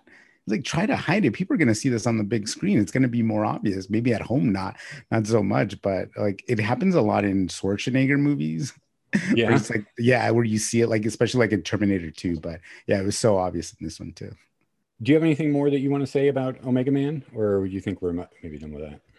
Yeah, I think that's pretty much it. It's kind of like a weird movie for me that I like a lot of it, but there's also things that could have been done better and differently. And yeah, I think it's a cool, fun movie to watch. And I don't know. I'd like to hear other people's opinions on this one. I know someone that really likes it, and you were kind of on the fence about it, I think, or didn't like it as much. Oh, I don't like it. Yeah. And and I'm kind of like, I guess I'm the one that's on the fence where I like it, but I don't like it. I will say I like the approach of this movie. I think this movie could be really fun. This could be just like a really fun, like punchy exploitation action movie, B movie. But there's something about it that it's such I'm assuming a big budget movie. I couldn't find any information about the budget on it, but it's produced by Warner Brothers and it's got a name star in it. Mhm. And but there's something it just looks so cheap and it's so kind of like haphazardly put together at times that I think a movie that was a bit cheaper that was just allowed it to get a little bit grittier and tougher, a little bit rougher around the edges would have been like super cool, or maybe just like polish it a little bit more. It would have been cool. But there's somewhere in the middle ground for me that I was just like, I was not enjoying this movie. And I'm disappointed to say that. Yeah, I'm actually very surprised. I thought you would really like this. Maybe in another 20 years I'll watch it again and I'll be like, there we go. Has no bearing on anything in the movie itself, but Boris Sagal, who directed this, I was just looking him up I was just reading about him. He died in 1989 during the filming of another TV miniseries called World War III. Ooh. And this is horrible. Yeah. But he died in a helicopter accident, or not in an accident, but he died exiting a helicopter. He turned the wrong way and walked into the tail rotor. Oh my God, that's awful. Oh my God, that's so terrible, right? Yeah, that is awful. But speaking of which, you just remind me of a note that I totally missed when you asked me if I had anything else. And it relates to a helicopter crash, because there is one in the Omega Man. Yeah. And in most movies, a helicopter crash means certain death, but not in this movie. I think it happens to Charlton Heston, but the helicopter crashes and he like crawls out of the helicopter like nothing happened. Well, it looked like he got thrown out of it, because when it cuts to him, he's a few feet away. And I was going to say, I was surprised at the amount of blood on him. Not because I think it was an unrealistic amount. If anything, it probably could have used more. But because I wasn't expecting to see him that dirty. And his clothes are torn up. And he's got blood all over any exposed bit of skin except for his face. And I was surprised most that he had blood on his face, which for some reason I was surprised that Charlton Heston allowed them to dirty up his face that much. Yeah, I know. But yeah, he survives because he's traveling with the experimental batch of the vaccine. Yeah. And he's just like, he was in the crash and he was like starting to get sick when it happened. And so he injected himself. Yeah. Also, when I was watching the movie and Heston is like shooting at the vampires and they're getting gunned down, and it's not grotesquely bloody, but there is blood. I remember thinking, oh, I guess this was R-rated. And then I checked on IMDb and it's rated PG. And there's nudity in the movie as well. I mean, the camera is kind of far, but you can tell. And because she's like sitting on the bed and you can tell that, she's topless. Yeah, she is naked. The camera kind of cuts away. It is framed in a way to try and kind of like minimize. Yeah. She's naked. You see nipple. And it made me think like, well, why? If they're trying to avoid it, is she naked in the scene? Why not just have a bra on her, or like whatever they have to use, like tape, so that it wouldn't be visible on camera? It seemed really kind of, it made me feel bad for her, or maybe she would have been fine with it, that she just like had to be naked on set when you're not actually meant to be seeing her naked. Like, why is she there? Just for the crew members? Yeah, it seems like, and also that scene was after they had sex. They don't show the sex scene. It like cuts away and it's over. They're just in bed. And there's a scene where she goes shopping later, right before she turns, where she's like trying on different clothes. And it was weird. Like I was just like, well, first of all, yeah, because they curse a little bit, but they stay away from like the quote unquote hard words. And so it did make me think like, oh, they're trying to be kind of like PG or whatever with this. And then you see her naked, and I'm like, oh, is this R? But it's 1971. 71, yeah. So I mean, in the 80s, they were still having nudity in PG movies. So yeah, I wonder if it would that give it an R, just those nude scenes? Because if it didn't have that, I think even because I see a little bit of blood in PG-13 now, I think that's kind of permissible as long as it's not graphic or gratuitous. But like, I know like Titanic is like PG-13, but like the context of that, the nudity in that is one, it's so brief and just the context of it is different, where like in this it's kind of more exploitative.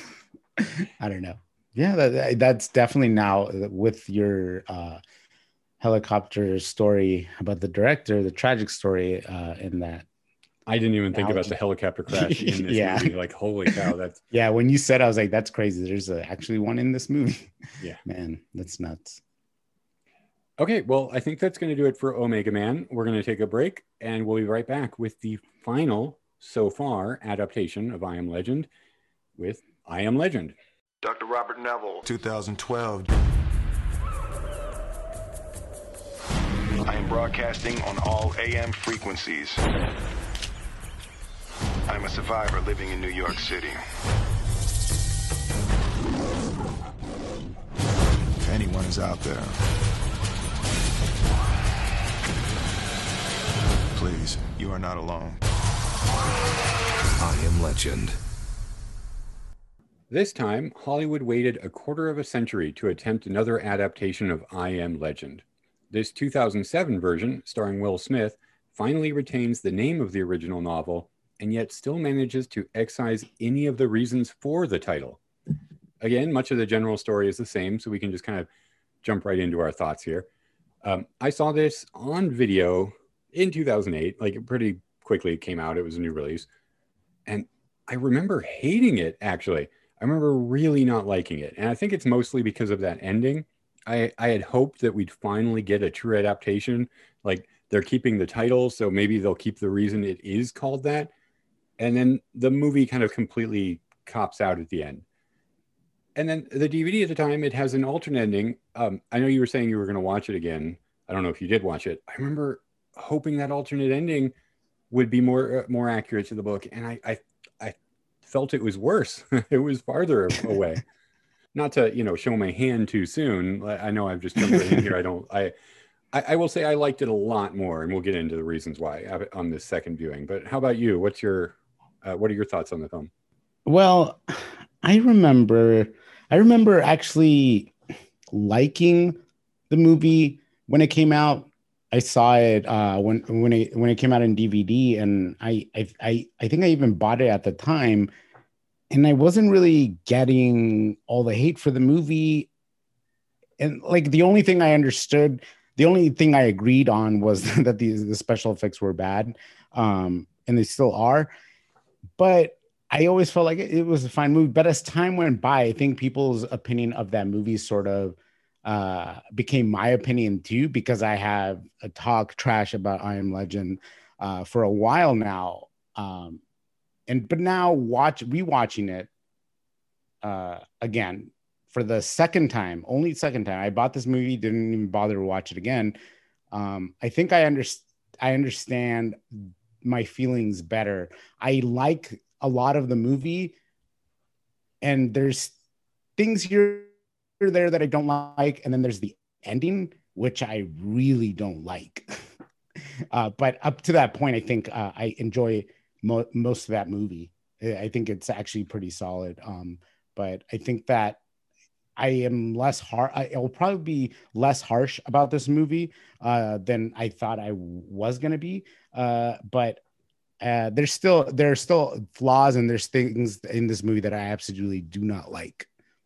Yeah, I'm going to agree with that. I put this one off. I was not looking forward to revisiting this. We decided to do this, and I thought, oh, it's great. We're gonna talk about all three versions. And then I was like thinking about actually having to watch this movie again and talk about it.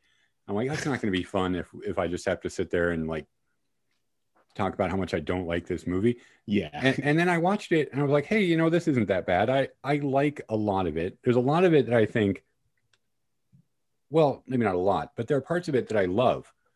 And I thought it was much better than I was giving it credit for in 2008.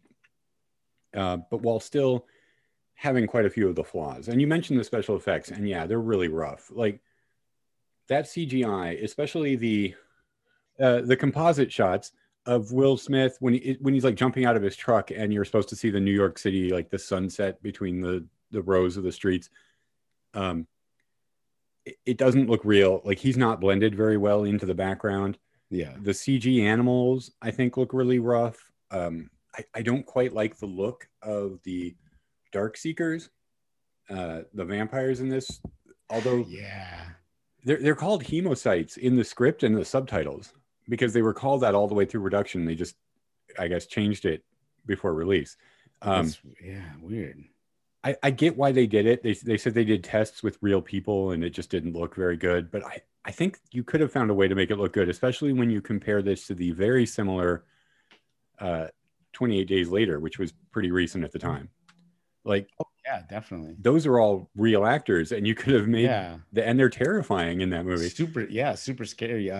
Danny Houston looks terrifying in that movie, and he looks terrifying already as a regular person. So I watched it and I was a bit disappointed, but paradoxically, I was less disappointed than I think it would have been in 2008, because now in 2021, we're all just so used to how bad CGI looks after a few years that I was just like, yeah, that's what that's like. That's what I expect. It's it's a bummer, but it didn't bother me as much as I think it bothered me at the time, even though it's super noticeable. Yeah, it's super noticeable, but also I think that we're kind of lucky that in the movie itself, we actually Dark Seekers, right? That's what they're called. Yeah. Yeah. Okay. They're not in a lot of the movie. They're you don't actually see them as often as maybe some in Last Man on Earth or Omega Man. It's kind of brief, at least it's to me, like when I remember the movie, it just felt like they were all over the place, but they're not. Even the first time that we hear them, we only hear them and we don't even see them till much later. So I think it was easier this time around to just kind of like, okay, I can let this go. I mean, it doesn't look great, but there's a lot of stuff that I actually do like that has bad CG, but you just kind of gloss it over. And I think I was able to do that this time around, where it's like, yeah, I get it. It looks bad, but it is what it is. I can't I can't hold that against the movie and just throw away the entire movie because of that. That's a really a strength with this version, is how little we see them, and whether that was just to cover up the CGI, or they didn't think that they got the look right, or it was the plan all along. I think it's really cool that you only see them a few times. The first time we see them, when Sam the dog runs into the building after the deer and he comes across that nest and they're just standing there, they're not responding to anything. Like he just comes across and they're in a circle and they're kind of shivering. It's really creepy. It was. They do chase after him, but it seems like they're just kind of like hypnotized or like kind of almost catatonic. But you don't see him a lot then. And then there's the scene where he catches one, where he's almost caught, and then the end. There's just a couple of brief scenes with them. Yes, yeah. And I do like that. It makes it more about his loneliness, which is pretty much what the book is going after as well. Yeah. And his day-to-day process, how he stays alive, how he keeps himself busy. I found a lot of that stuff like really, even though it was mundane and it wasn't very exciting, I was kind of like into it.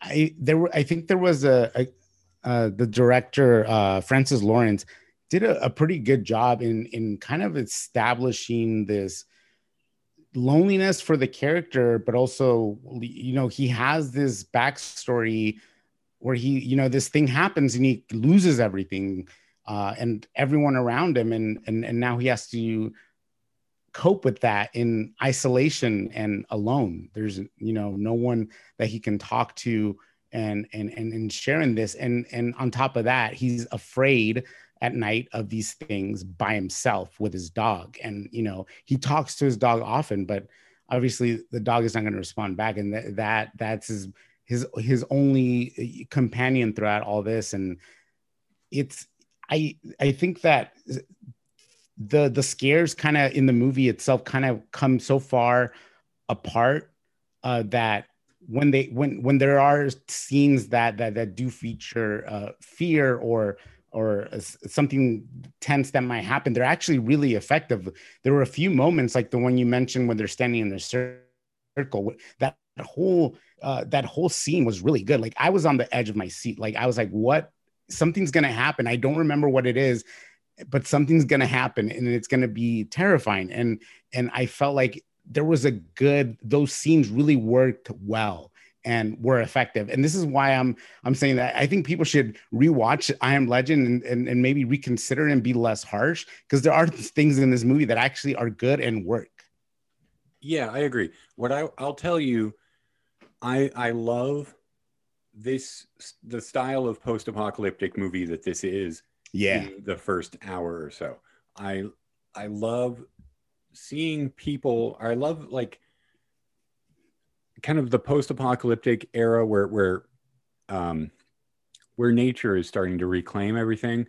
Yeah. I like the silence and the loneliness, and I like watching characters like kind of, if not rebuild, like how they could live, how they have created a new life for themselves. Yeah. And it's something that I do just love, and this movie does it well. I like that this movie allows itself to get very quiet in the beginning.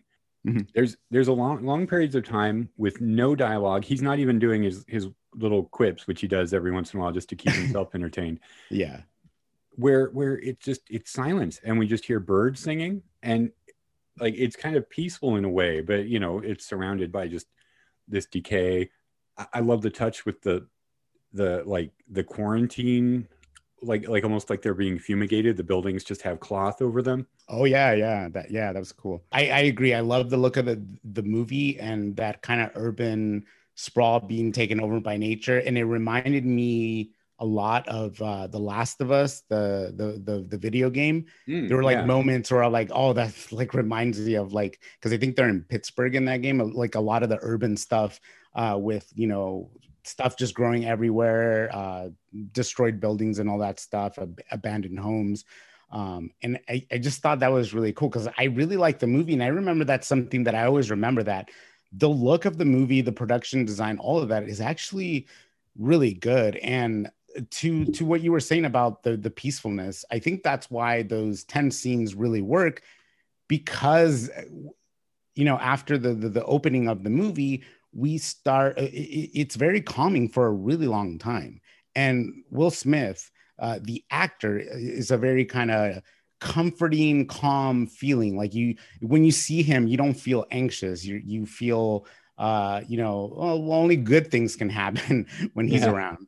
And then, you know, he sets that up, and Will Smith is being Will Smith in this movie. You know, he's doing his quips, he's talking to mannequins, he's, you know, going through his day, talking to his dog, and then night comes. And this is where we get like this change in that character, where we realize how much he fears these things, how alone he is. And like, it just, that change when that happens, when it goes from day to night, it's so jarring. And I kind of like that, you know, Will Smith is like, you know, he's a star. And I do think that Will Smith has, outside of his, you know, comedic talent and personality, I think he actually is a pretty good actor. And I think it was, you know, this is one of those great choices where you take a star who's also good at acting, and then you get this kind of performance is actually pretty solid, and he's kind of doing both. I will admit there are some lines that don't work, but I don't think that's him. I think that's just a script.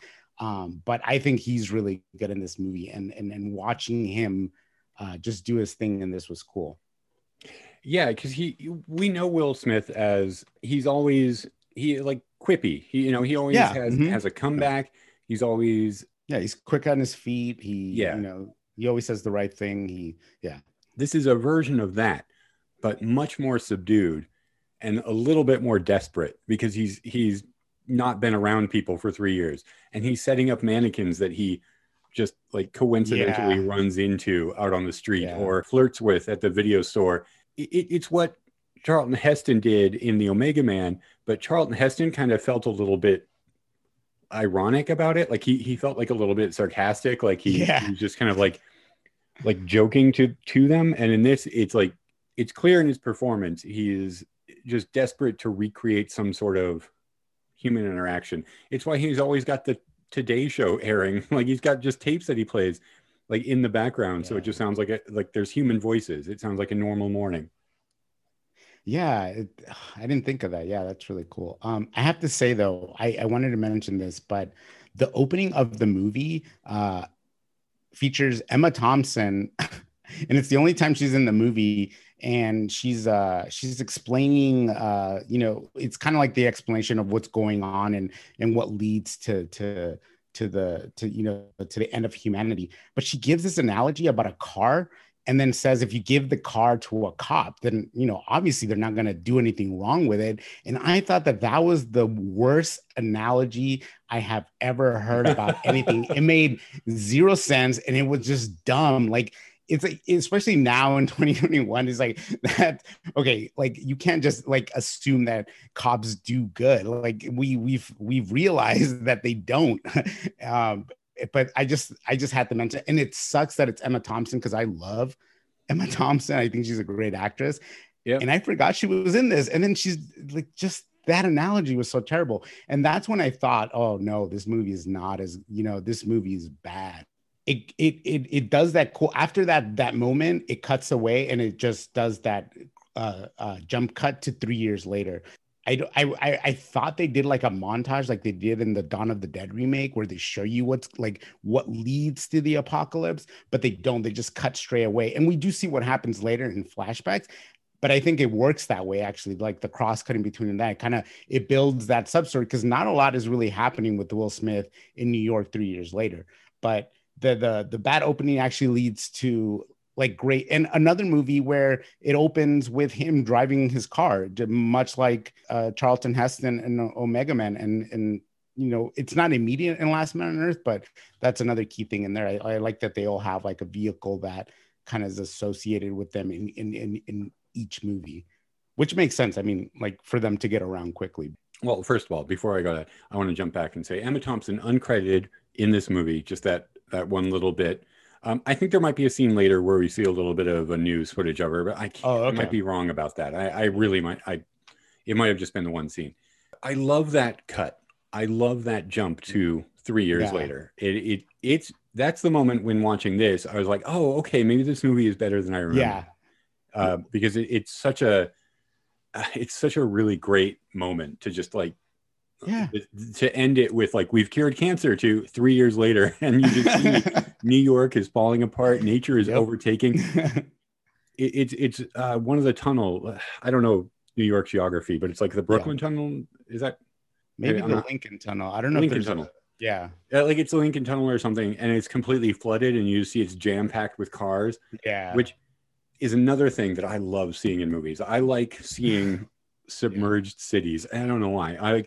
We're going to be seeing a lot of them in our future, but like, in movies, I still love it. Yeah, and in the Last of Us game, there's like a part where you go into the city, and a lot of it is submerged, and I love like playing through those levels, just like swimming to like the buildings, and you can't access certain parts of it. I don't know why I like that. I can't even swim, and I like really enjoy that in movies and video games. Yeah, I even liked it in Waterworld. Like I know Waterworld is a notorious flop, but as a kid, that came out when that was early 90s, right? Like 95, I thought. Oh, 95. Oh, okay. So I would have been 17, I think. Hold on, I gotta look this up. Still a kid. Right at the cusp. 95. So when I was a kid, I was 17, I kind of liked Waterworld. I realized a lot of it was cheesy, but I liked that setup. I liked, when they go underwater and there's just the buildings. Oh, what I meant to say, you mentioned his car. He's driving in this, and he's driving like a sports car in the beginning, right? Or like a Dodge. No, I think it's a Ford or something. I don't know cars, but it's like a. I can't remember it either. It's like a fancy car or like kind of a flashy, fast car. Mm-hmm. What happened to that? Because we see him driving and hunting, and then he notices it's getting late, and they run off, and the next we see him is arriving home, and he's in that SUV. Yeah. And I guess he could have parked the SUV somewhere and said, "I'm going to drive in this today." Doesn't Charlton Heston do the same thing in Omega Man, where he's driving, like we see the car in the opening, but then he switches cars, like. Well, he crashes because he's about to run into a truck. Like There's like yeah, that armored car that some people were trying to steal from, and they beat when they died, and he almost hits it and just decides to go buy another one. Yeah, that's true. Because later on he has that more like post-apocalyptic practical vehicle to ride around and carry his stuff. Or like because in the beginning he's just like driving the fast car and it looks it's cool. And then you see the deer, and I mean, and that's the first glimpse of. I will say that like it's not worse than the Dark Seekers, but it's like you gotta go, like it seems a little off, like you can tell it's CG. It's like that's not real deer. It looks okay. And also going back to something you mentioned, was it Omega Man, maybe it was Last Man on Earth, about there being no like life as in like wildlife. This one, I Am Legend, features a lot of that in New York. We see what is it, a lion? Lion family. And then we see the deer, and it's just, I mean, I'm imagining they're from from the zoo, but I was just kind of surprised to see those 3 years after all this happened. I thought maybe it mentioned it, so I'm gonna look it up, but I don't think it does. I get why like deer would come back. Lots of wildlife will come back immediately if people are gone. Like I mean, especially here in LA, you just go out at night and you'll see coyotes. You'll see deer if you're far enough away from like an inner city area. Certainly raccoons and rabbits are just everywhere. That stuff is just waiting for us to leave. So I get that they would be there. My curiosity though is dogs can be infected clearly. What animals can be infected and what can't? Because he's not hiding from any other infected animals. Or I guess he wouldn't need to in the daytime. The deer and the lions are fine, I guess, but not dogs. Yeah, that's true. You would think that there would be a lot more roving feral dogs and cats in the daytime. Yeah, and New York has like a huge rat problem. Well, yeah, he certainly got a bunch of them in his basement. Yeah, and like I wonder why. Yeah, because they mention the dogs, they show the dogs as vampire dogs, but there's no mention of it affecting other species outside of that. And there's no sign of it in the movie itself at all. We see the animals, and it's just during the day. I just looked up I Am Legend fandom, and I'm not going to read everything. So I don't know entirely the context of this, but it says deers and lions are the known animals that are immune to this virus. So very convenient. That's something that clearly they didn't think of before they made the movie. That's just people that like the movie making it make sense. Yeah. It must be the only way. I just watched this movie, but tell me like does this movie explain why he hasn't died? Like why he hasn't gotten sick? I don't think so. I'm going to Google this too. I mean, that kind of shows what kind of movie this is if you have to Google specifics about the movie. I'm trying to think.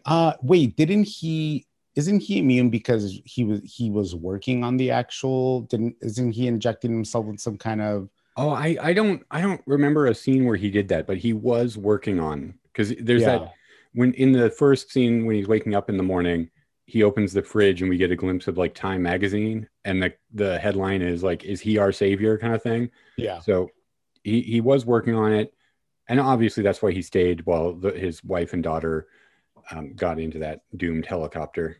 Yeah. Yeah, I can't find any reason why. Like, I guess we can assume that he injected himself, because if he's alive, of course, well, we do know that other people are alive later in the movie, that Alice Braga and the kid, and they do find that safe zone later on. So I guess he isn't the last man on Earth. Clearly, he just kind of thinks he is because he hasn't seen anybody for 3 years. But yeah, which is something we talked about when we were talking about, was it Last Man on Earth? We were talking about how if you travel further out, you you might find some people. And the plan of Anna was to travel up to Vermont because she heard, that there was a camp there. Yeah, I think that's something I think of every time I watch any of these movies. Yeah. We talked about it in I think both discussions, because it just felt like, especially in like Omega Man, it's like, well, it's only this one small group of vampires. Why are you staying here to fight them? Why don't you just go somewhere else? And in Last Man on Earth, it did kind of feel like maybe it's, no, I think Last Man on Earth makes it more clear that it's the entire world, because he's reading newspapers about how it's spreading across Europe and stuff. That's true. Yeah, I think that's the only one. I do find it interesting that like that idea keeps like popping up of whether, well, in all three movies, one of the similarities is that we assume, or at least think, that they're the last person on Earth, and it turns out that they're not in every case, and there's always more people around. So I think like the idea of being the last man on Earth is kind of vain in itself. And then here comes this like harsh reality. It's like there's actually other people here too. It's not just you. If you kind of venture outside your comfort zone, you might find a society, which kind of begs the question, like, are these people looking for an escape from society? Do they not want to even bother to try to find other people? Because it seems like the only people they care about are the people that were, well, at least in I Am Legend, I don't know about the other two, are the people that they were close with. So it's just kind of like, are these people just loners by nature, I guess? And they decided this, and like, why would I venture out to Vermont to try to find a camp that may or may not be there? I think in Last Man on Earth and Omega Man, it's never said that they're looking for anybody else. They both seem to just assume they're the last. I Am Legend, though, he is doing that thing where he's broadcasting a message throughout the day, and he goes and sits at that one area that he tells people to come meet him. Yeah, the bridge. Yeah, which it's really weird because he goes and sits there and works at a desk, but he has his back turned to the road coming up to him. Like, you don't know if the survivors are going to be friendly. Yeah. Like, have yourself turned so you can see people coming at least. I do think there is a little bit in this movie. Well, I'm going to rank it. In Omega Man, most of all, I Am Legend next, and Last Man on Earth least. There is a little bit of wish fulfillment in the way that the apocalypse is presented. Yeah. That you're the last person on Earth, and you've got these dangerous people at night, but you can kind of give yourself shelter. You can surround yourself by things that you're entertained in. I think in Omega Man, it doesn't really seem like Charlton Heston is having that bad of a time. He seems like he's having a ball. Yeah, that's what I was gonna say. He is having the most fun out of all three of these guys. And he's toting around a gun and shooting at anything that moves, and he's got music, and he just like has stuff that he's stolen from museums and filled his apartment with every luxury that you could think of. Well, I'm starting to see why Heston wanted to do this movie. Yeah. And I Am Legend, he's got a routine. Like, yeah, he works out too. Yeah. And he goes to a video store. He's working through every single movie at the video store in alphabetical order. I like that. And so, I wouldn't say it's a pleasant life. He's clearly lonely and desperate and haunted, but there is something about it that's just like appealing to people, to think like, oh man, I'd finally have, well, what's that Twilight Zone where it's like, I'd have time enough at last. I can watch every movie I want. I'm living in an area that still has electricity. And oh yeah, I know. Yeah. You can still watch TV and watch movies, listen to music. I think Last Man on Earth is the one where he's having the least amount of fun. Yes, definitely. He's clearly just miserable the entire time, and it's not enjoyable in any way. In this, there are glimpses of like, well, then maybe that wouldn't be that bad. Yeah, a lot of the stuff for Last Man on Earth, it seems like worked for him. It's just like, I gotta, change the mirrors, change the garlic, burn these bodies. It just sounds like it's just work all day and then barely get any sleep at night. Yeah, that's a joyless routine. Yeah. The way he, and it's also the one where it makes the biggest point of showing how methodically he's going from building to building, clearing people out, clearing out the nests, where I think there's like really only one scene of Charlton Heston doing that, and they mention that he's looking for the family, but you only see like one bit or one montage of him going and looking anywhere. Oh yeah, that's true. Yeah. And I Am Legend, he doesn't seem to be hunting them down at all, except when he needs like a guinea pig in the lab that he goes and sets a trap, but he Yeah. doesn't. Oh, hey, okay, this is I'm another question because I might be an idiot. He keeps it repeatedly shows him spraying water down or liquid down like on his steps, and he does it when he is setting the trap for the one dark seeker. What is that? Oh yeah, I at first I I was like that has to be like gasoline or something. I was like he's spraying it. I was wondering the same thing. I have no idea either. Because I was thinking, wait, is it supposed to be holy water? But the movie itself doesn't feature any of the vampire mythology, right? Yeah. No, yeah, not at all. No. Yeah, it's just that's right. They don't look. I don't know. Like their look is like very different from your traditional vampire lore. Like they seem more like monsters than anything. Like they've fully transformed into something else that's not even human. What was I going to say about that? There's something else. Well, actually, did you want to talk about the ending? We can do that really quickly. I want to answer the question I just asked because I looked it up. People are saying in several different forums, it was most likely vinegar to eliminate the scent of him and Sam. Oh, I see. That makes sense. Yeah. That makes the most sense, I guess. Yeah, I guess so. Yeah, that's true because they don't find him at all until the end, because, well, yeah, I guess the segues into the end, right? Yeah. Well, I mean, yeah, like he gets caught in a trap, and right, is that what happens? He gets caught in the trap, and that's when he meets Anna.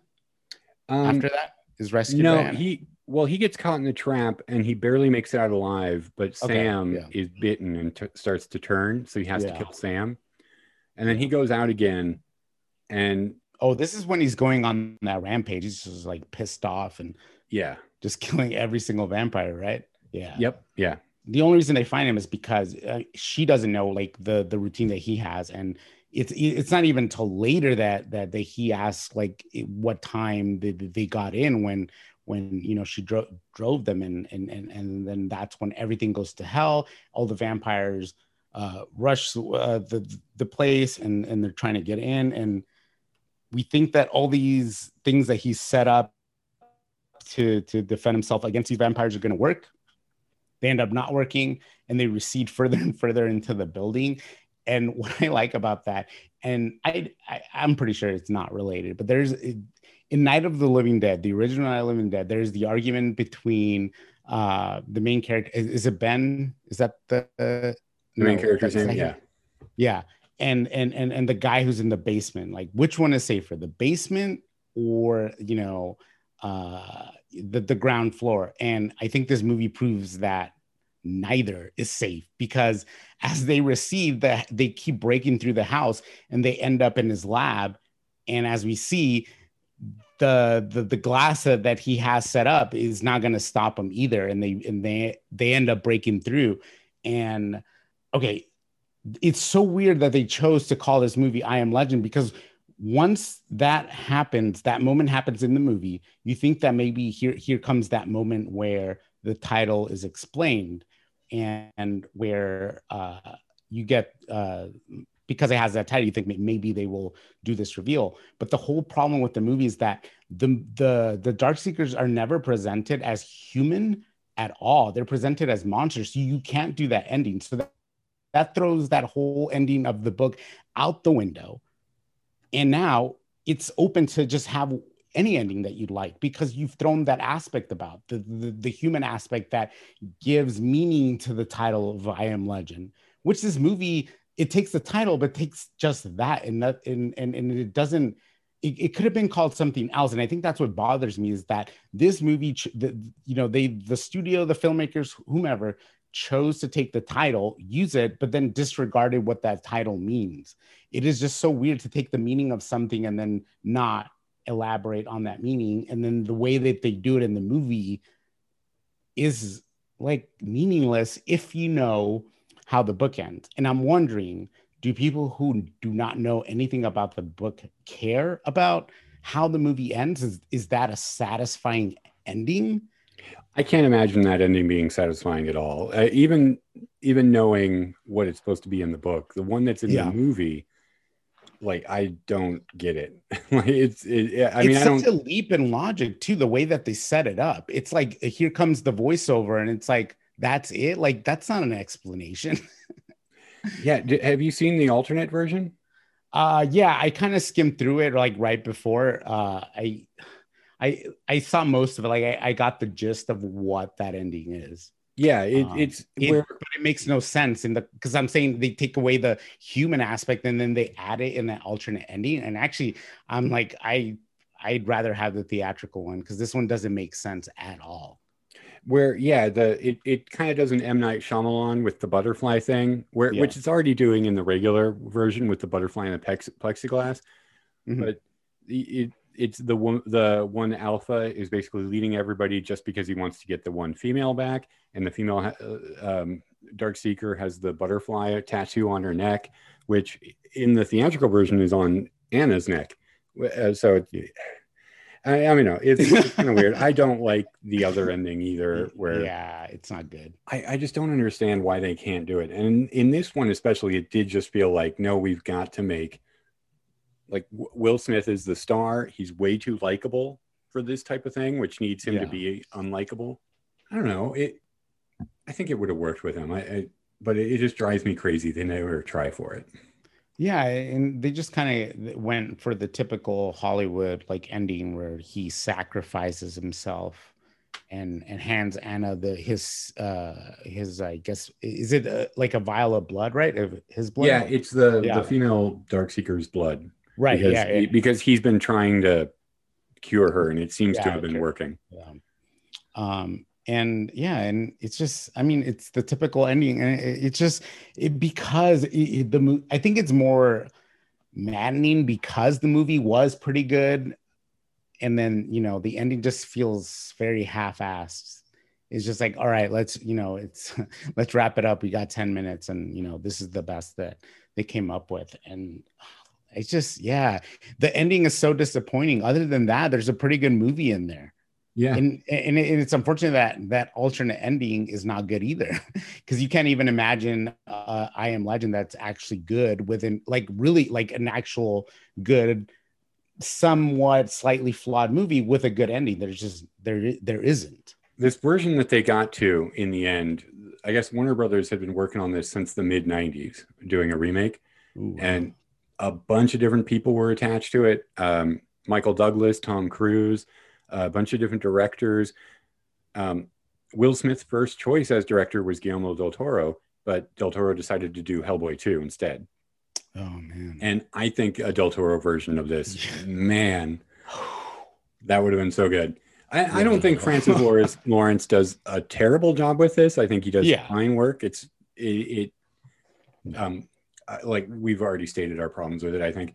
But the one that seemed to get the most traction, the one that almost got made in the late 90s, was Arnold Schwarzenegger and Ridley Scott. And you kind of imagine Arnold Schwarzenegger doing this, and it would be more Omega Man than anything else. But what I was reading about it, it seemed like the version with him was going to be even more psychological and like more about the loneliness than this movie even ended up being. That wow, really? The studio balked at it mainly because Ridley Scott's past few films had bombed, but they were they were worried about the lack of action in the movie, and they kept bringing on different screenwriters to try and put more action in it because Ridley Scott hired John Logan, who did Penny Dreadful, wrote all of that.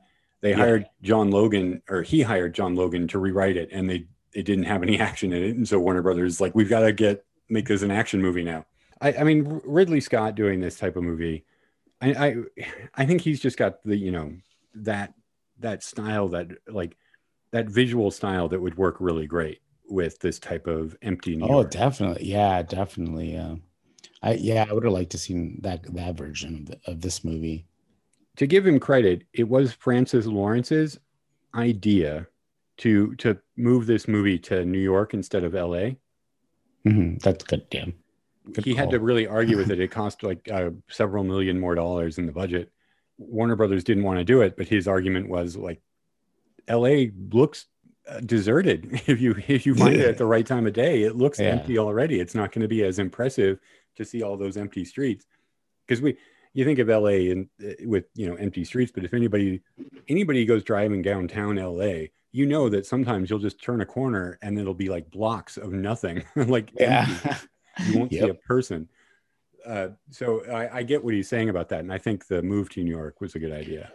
What I wonder, because that's a lot of money for a studio to just like give out, to just any director. What had he done by that point? Because I like the first time I knew about Francis Lawrence wasn't until the Hunger Game movies, and then when I saw that he directed, I was like, oh, I didn't realize that this was him too. I think the only movie that he had done before this was Constantine. Yeah, which was not successful. It wasn't successful. I kind of like it. I like it too. Yeah, it is not the book. Like it's kind definitely of not. But I still think it's a fun movie. But he was a very, very successful music video director. Oh, what did he do? I'm trying to look because I don't recognize a lot of these, but he did like Janet Jackson, Jennifer Lopez. He did the Jenny from the Block video. Justin Timberlake, OK Go. I didn't realize that was him. Alanis Morissette. Since he's pretty prolific then. A lot of big talent. Well, since 96, and he has as a director 86 credits, and most of them are music videos. Wow. I think he's only done a few movies and some TV shows. Wow. But it is a lot of money for like maybe they were just banking on him being like kind of the next David Fincher or well, who's another music video guy? Mark Romanek, maybe. But Mark Romanek never broke out either. Well, I mean, I'm sure this movie was successful too, right? I mean, I think it was number. I don't always look up budget stuff, but I did see it was in the top 10 of the year, and it's still one of the 100 most profitable movies or highest grossing movies. Really quickly, one little detail I like. I'm sure you've seen the scene of Fred the mannequin turning his head when he's out on the street. Oh yeah, which I did not notice when I watched it, but I was like reading about it that he used. I read that he also used mimes in the video store. Not all the time, but like a couple of those mannequins are mimes. And I went back and I watched those scenes a couple times, and I'm like, I'm not buying it. I think they're all mannequins. Yeah. I think this is just people on the internet trying to make stuff up. Unless maybe he says it on the commentary, but it was kind of cool. I like that, like a very subtle touch. I do like that. Like his mental faculties are slipping, and he's starting to kind of like really see them as people. Well, yeah, it makes sense. Like we're watching those scenes where he's interacting or talking to the mannequins at the video store, and there's the one that he has his eyes on, and it's kind of like, it's cute, but it's also kind of sad, and it's like, man, this guy is desperate. Like he has had to adapt and make a world of his own where he feels like there's a human connection, and I kind of like that breakdown, because when you watch it, it's like, oh, that's cute, but it's really kind of sad. Like I felt so bad watching those scenes where, because the humans are a social creature, and just being alone in New York and going through this is just it just seems like a lot, and I appreciate that the movie does go there. Especially the second time when he has that breakdown and he's like, please talk to me, please talk to me. Which is heartbreaking, but then like, what if it did talk back to him? Like, what would his reaction be? I have to point out how weird it is that woman is standing in the adult section, and he's placed her there, obviously. Yes. The woman is standing in the adult section, and the adult section is just out there in the middle of the store. Like he doesn't have to go through any of those swinging saloon doors or anything, or a creepy back room. That. It's just right there. Yeah, everything's out there. Nothing's even covered. Like all the titles are just full on display. Plus, what kind of shitty video store doesn't even have sections? It's just all alphabetical. Yeah, one alphabet for everything. Do you know what movie he rented and that the first time we see him in the video store when he leaves? Well, he's returning Goodfellas. What did he pick up? Good night and good luck. Oh, okay. Yeah, I recognize the back of the cover because I have the DVD. This is like Oh. one of the first DVDs I bought, and I hadn't seen the movie yet, but I ended up really liking it. And it's like, it worked out. Same. I bought it Yeah. used. I just don't. I'm not that familiar with the back cover. Yeah, it's Dave. What's his name? David Strathern. Is that how you say his last- Strathern? Yeah. Strathern or something. Yeah, he's on the back like smoking a cigarette. That's like okay. the image. Yeah. I didn't look at it because I saw the Goodfellas when he opened that closet by his front door. And before I remembered the video scene, I was like, what kind of shitty product placement is this? So lazy. Why would he have a copy of Goodfellas just in his weapons closet? But then it turns out he's going to return some videotapes. I got to ask you like a personal preference as well. Say you've been alone for 3 years. You, as far as you know, there is not another living person in the world. How would you feel watching a movie set in a world that is no longer existing? How would you feel watching Goodfellas? Even like, try to think of the most lighthearted movie you can. I think even that would be like almost unbearably sad to watch. Oh, yeah, I agree. I would be even like Goodfellas is just like a crime epic, but there's so many like moments about like family and it's so funny. It would make you miss like your friends and family, you know, laughing with someone and just having a good time and you know being close to other people. I couldn't, like I would have to start watching like abstract films in order to like think of other people, just so I won't feel sad like we did on my podcast when we watched Dog Starman. Yeah. That's all I'd be watching in the post-apocalypse because it'd just be so hard. I just thought about that. I was like watching, I was like, man, would I want to sit and watch all of my movies if there's not another person in the world? And would I want to read any of my books? Would I want to be in? I mean, we need art to survive. We need some sort of beauty and emotion in our world to be able to survive. But I couldn't imagine what my response to it would be in a world where I didn't think I was ever going to see people again. Can you imagine like going through the movies A through Z and you get to not another teen movie and you just start crying because you miss people so much? God, that'd be a good scene in this. I did think about it too, because what really affects me now in movies is watching people just hanging out at a restaurant. Like just like sitting at a restaurant and eating food off of their friend's plate without a care in the world, without thinking about like, oh, I hope this person washed their hands before they brought me my drink. Just thinking about going to a restaurant and just lounging maskless in a booth for a while surrounded by a bunch of other people.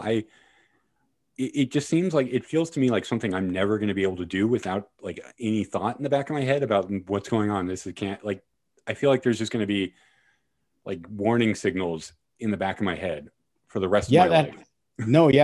I think that's going to happen to like anyone who lived through this pandemic and remembers it, because I have that same like reaction when I see like crowds at a movie or like just, you know, a party scene or something. It's like, oh, everyone's like so close to each other. Like it just like the moment I see it, I like tense up. I have like this like physical reaction to what I'm like looking at, because it's, you know, this thing started and it kind of, I mean, it wasn't sudden, but I just kind of feel like maybe here in the US, it's kind of sudden because our government just kind of ignored it and just let it, you know, get out of hand by not acting sooner. But it's just so like, it's been, you don't think about it, but it's been kind of, you know, traumatizing. Is a part of your life has been like taken away. You can't be social. You can't touch other people. You know, you can't give a handshake or, you know, hug someone. And yeah, I definitely have noticed that in movies where I start to think of like the real world, even if it's not connected. I find a way to connect it. Yeah, I do too. I mentioned it in the last Kaiju Takeover episode we did, the one with Rick. when I went to go see Godzilla, I had a blast at the movie theater, but I felt really anxious and nervous, and it just felt weird going into a theater, even though like most of the rows around me were completely empty, just sitting there, and I just felt weird about it. And at the time, I mean, the restrictions that have been lifted now hadn't really been in effect then. So I also felt kind of like guilty too, like that I can come out and, sit in the theater and have my popcorn without my mask. It still felt kind of weird that I was having fun with, other people around. I think, do you have anything more that you want to say? I think we've. And I am much, yeah, I don't know. I mean, it's there's good parts, there's bad parts in this movie. I think that everyone should revisit this movie if you haven't seen it.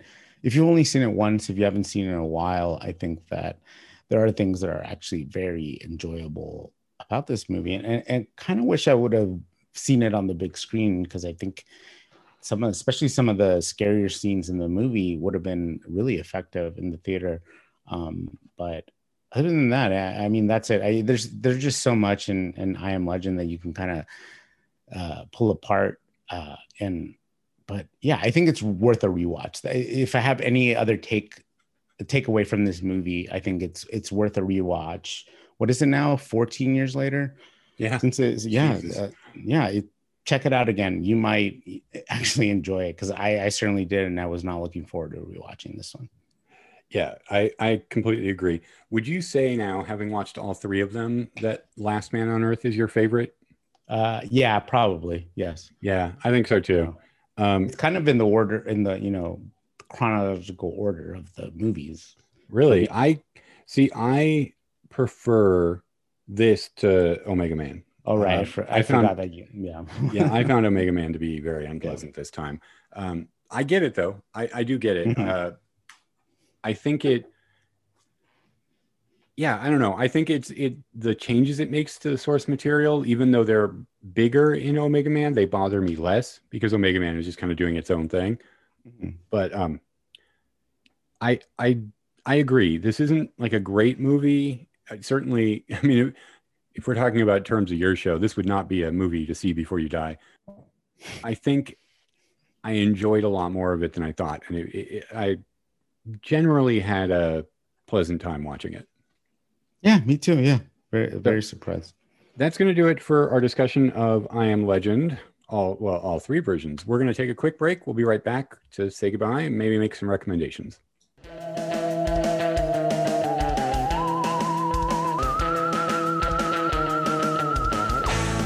All right, and we're back. And before we say goodbye for the week, I thought we'd just kind of talk about a couple other movies to watch, other recommendations. Particularly this week, I figured we'd talk about some post-apocalyptic movies, some of our favorite post-apocalyptic movies. And I guess I'll go first. I'm going to say people should check out The Quiet Earth. I don't know. Have you seen this movie? No, but I've heard of it, and I've always wanted to see this. Yeah, because you were going through an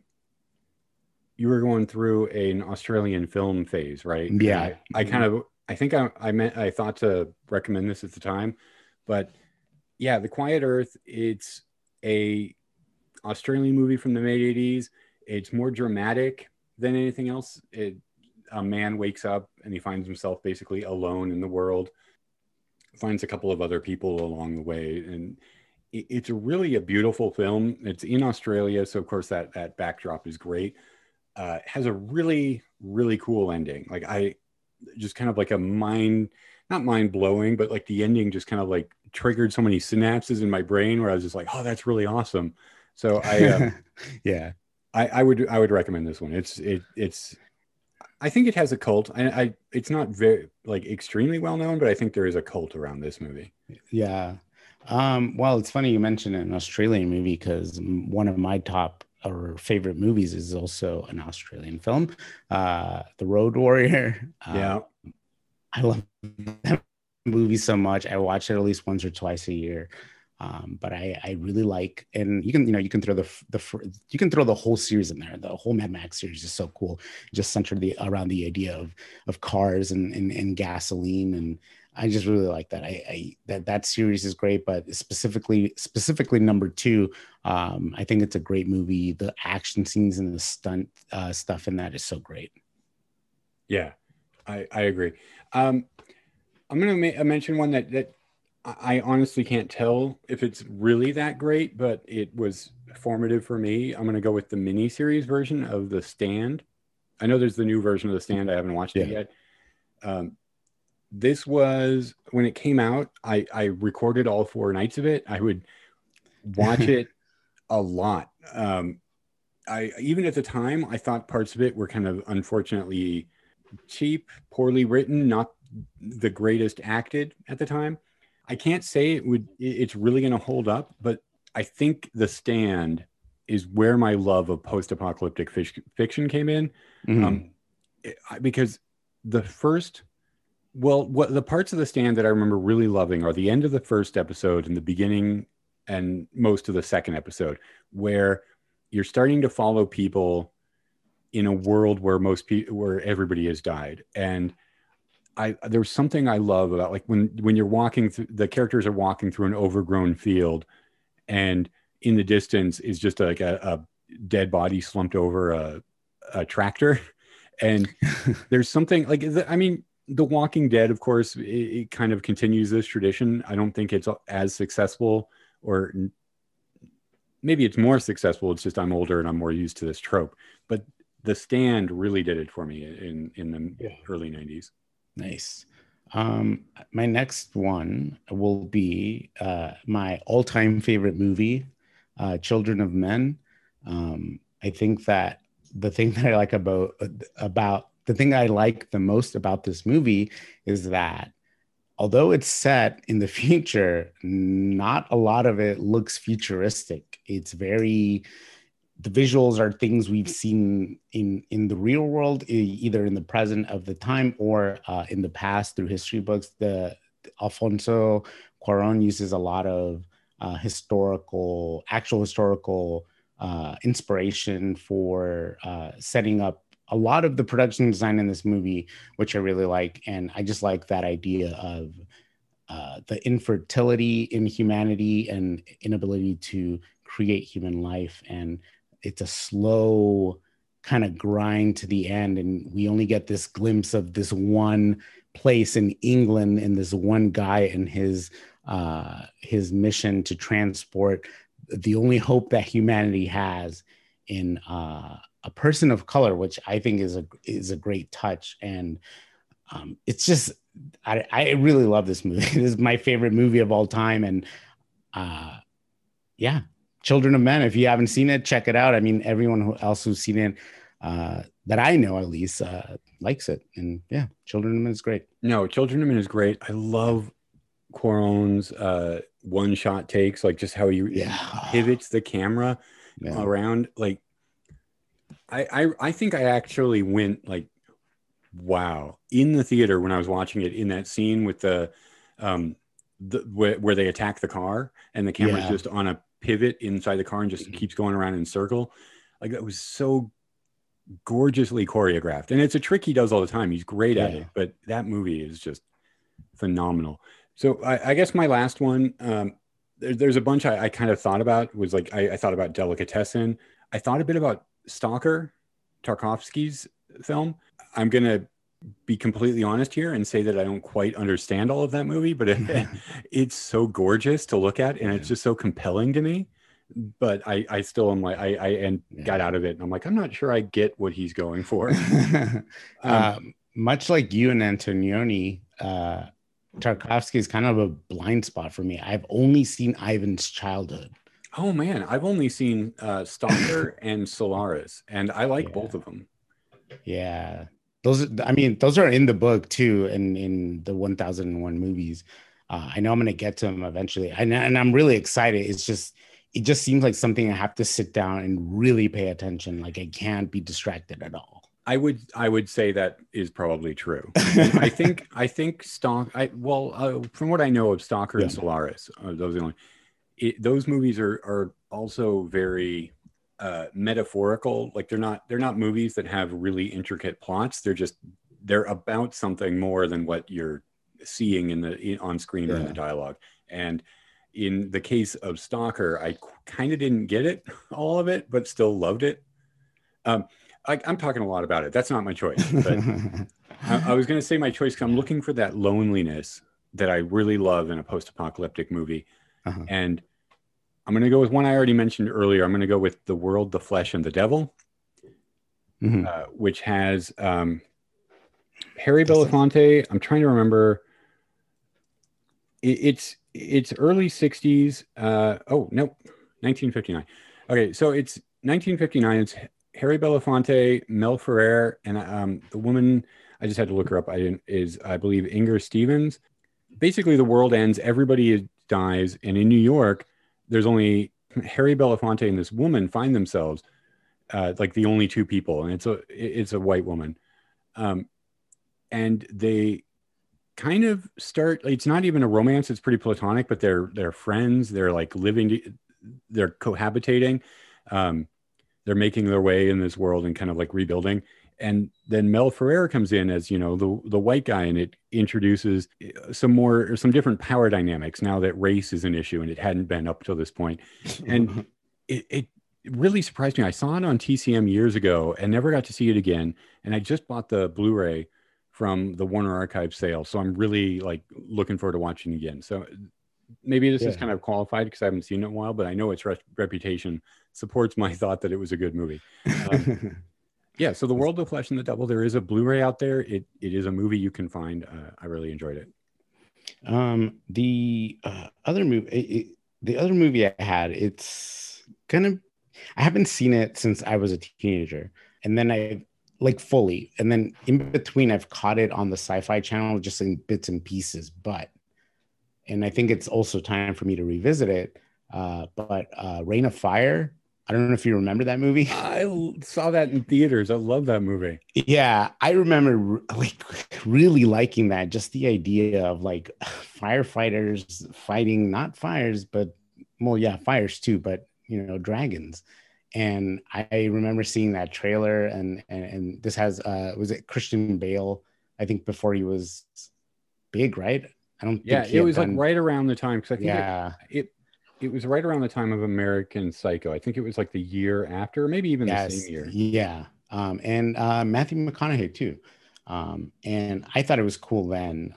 I don't know if it holds up, but from what I remember seeing bits and pieces on the Sci-Fi Channel, I was pretty interested, and it's like, damn, I need to rewatch this. Like, I just really like that concept. That's that's a pretty unique concept. Like, you don't see that a lot when it comes to post-apocalyptic movies. Usually what wipes out humanity is like zombies or some kind of illness. It's something like that, but it's dragons in this movie, and I think that's really cool.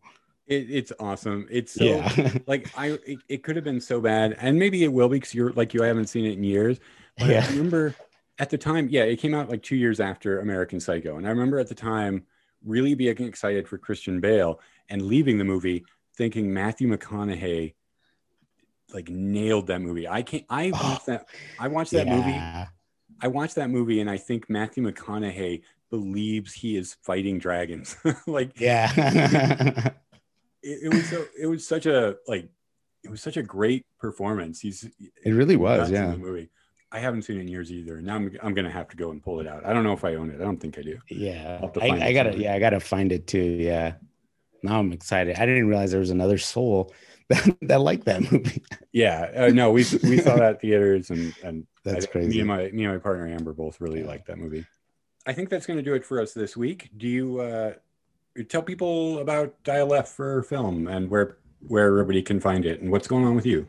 Well, actually, coincidentally, this episode is dropping the same weekend that your episode, Aaron, is coming out. Crime Wave. Where we talk about a trio of 90s crime movies.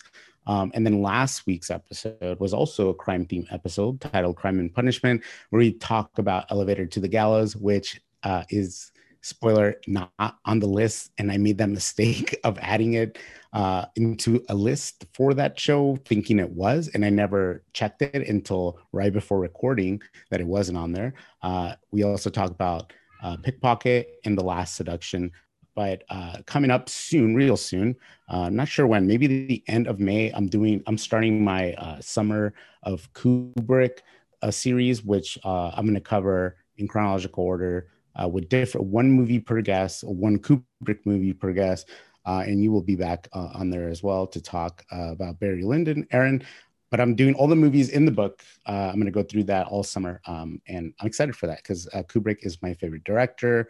And I'm excited to go through those movies on that list. But basically, if you're not even sure what I'm talking about, I'm trying to do the 1001 Movies Before You Die 2017 edition. And I've done about 200 movies now from the book with different guests. And Aaron's been on there a ton. And it's always fun having him on there. And I want to give Aaron the fun movies on that list. But I know that Aaron can handle Dog Star Man and Stalker and The Mirror and stuff like that. Well, so it's always nice to have you on there for that. But then I come over here and we talk about all these fun movies. So I think it kind of like evens out. You know how difficult it is for me to make up my mind? Because you get these you give guests the categories. Yeah. And the categories are kind of like cleverly named. And sometimes they give me an idea of what I'm going to get. And sometimes I'm like, well, shit, I guess I'm just rolling the dice. And I think almost every episode I change my mind, or I talk through my process of like, well, this sounds good, but so does this. Yeah. And if you ever are like, oh, Aaron should talk about this, and just think like, give me just give me a topic sometime. I mean, I love picking, but if you're like, I hope Aaron picks this one, just give it to me. So as for me, well, I just said, everybody check out Dial F for Film. It's a really fun show to do and to listen to every week. I always look forward to it. Always check to see if it's in my feed. As for me, you can find me on Twitter, Instagram at Two-Headed Pod. Also, that's our Gmail address. So it's just twoheadedpod at Gmail. I'm trying to keep it simple. And Facebook. I've really been slipping in social media, but I'm trying to do better, guys. So give us a follow. As always, if you're enjoying it, like, rate, review, subscribe, all of that stuff. All of that stuff really does help. I appreciate it. And other than that, I guess we will all just see you next week. We'll be back with a new pair of movies and a new guest host body.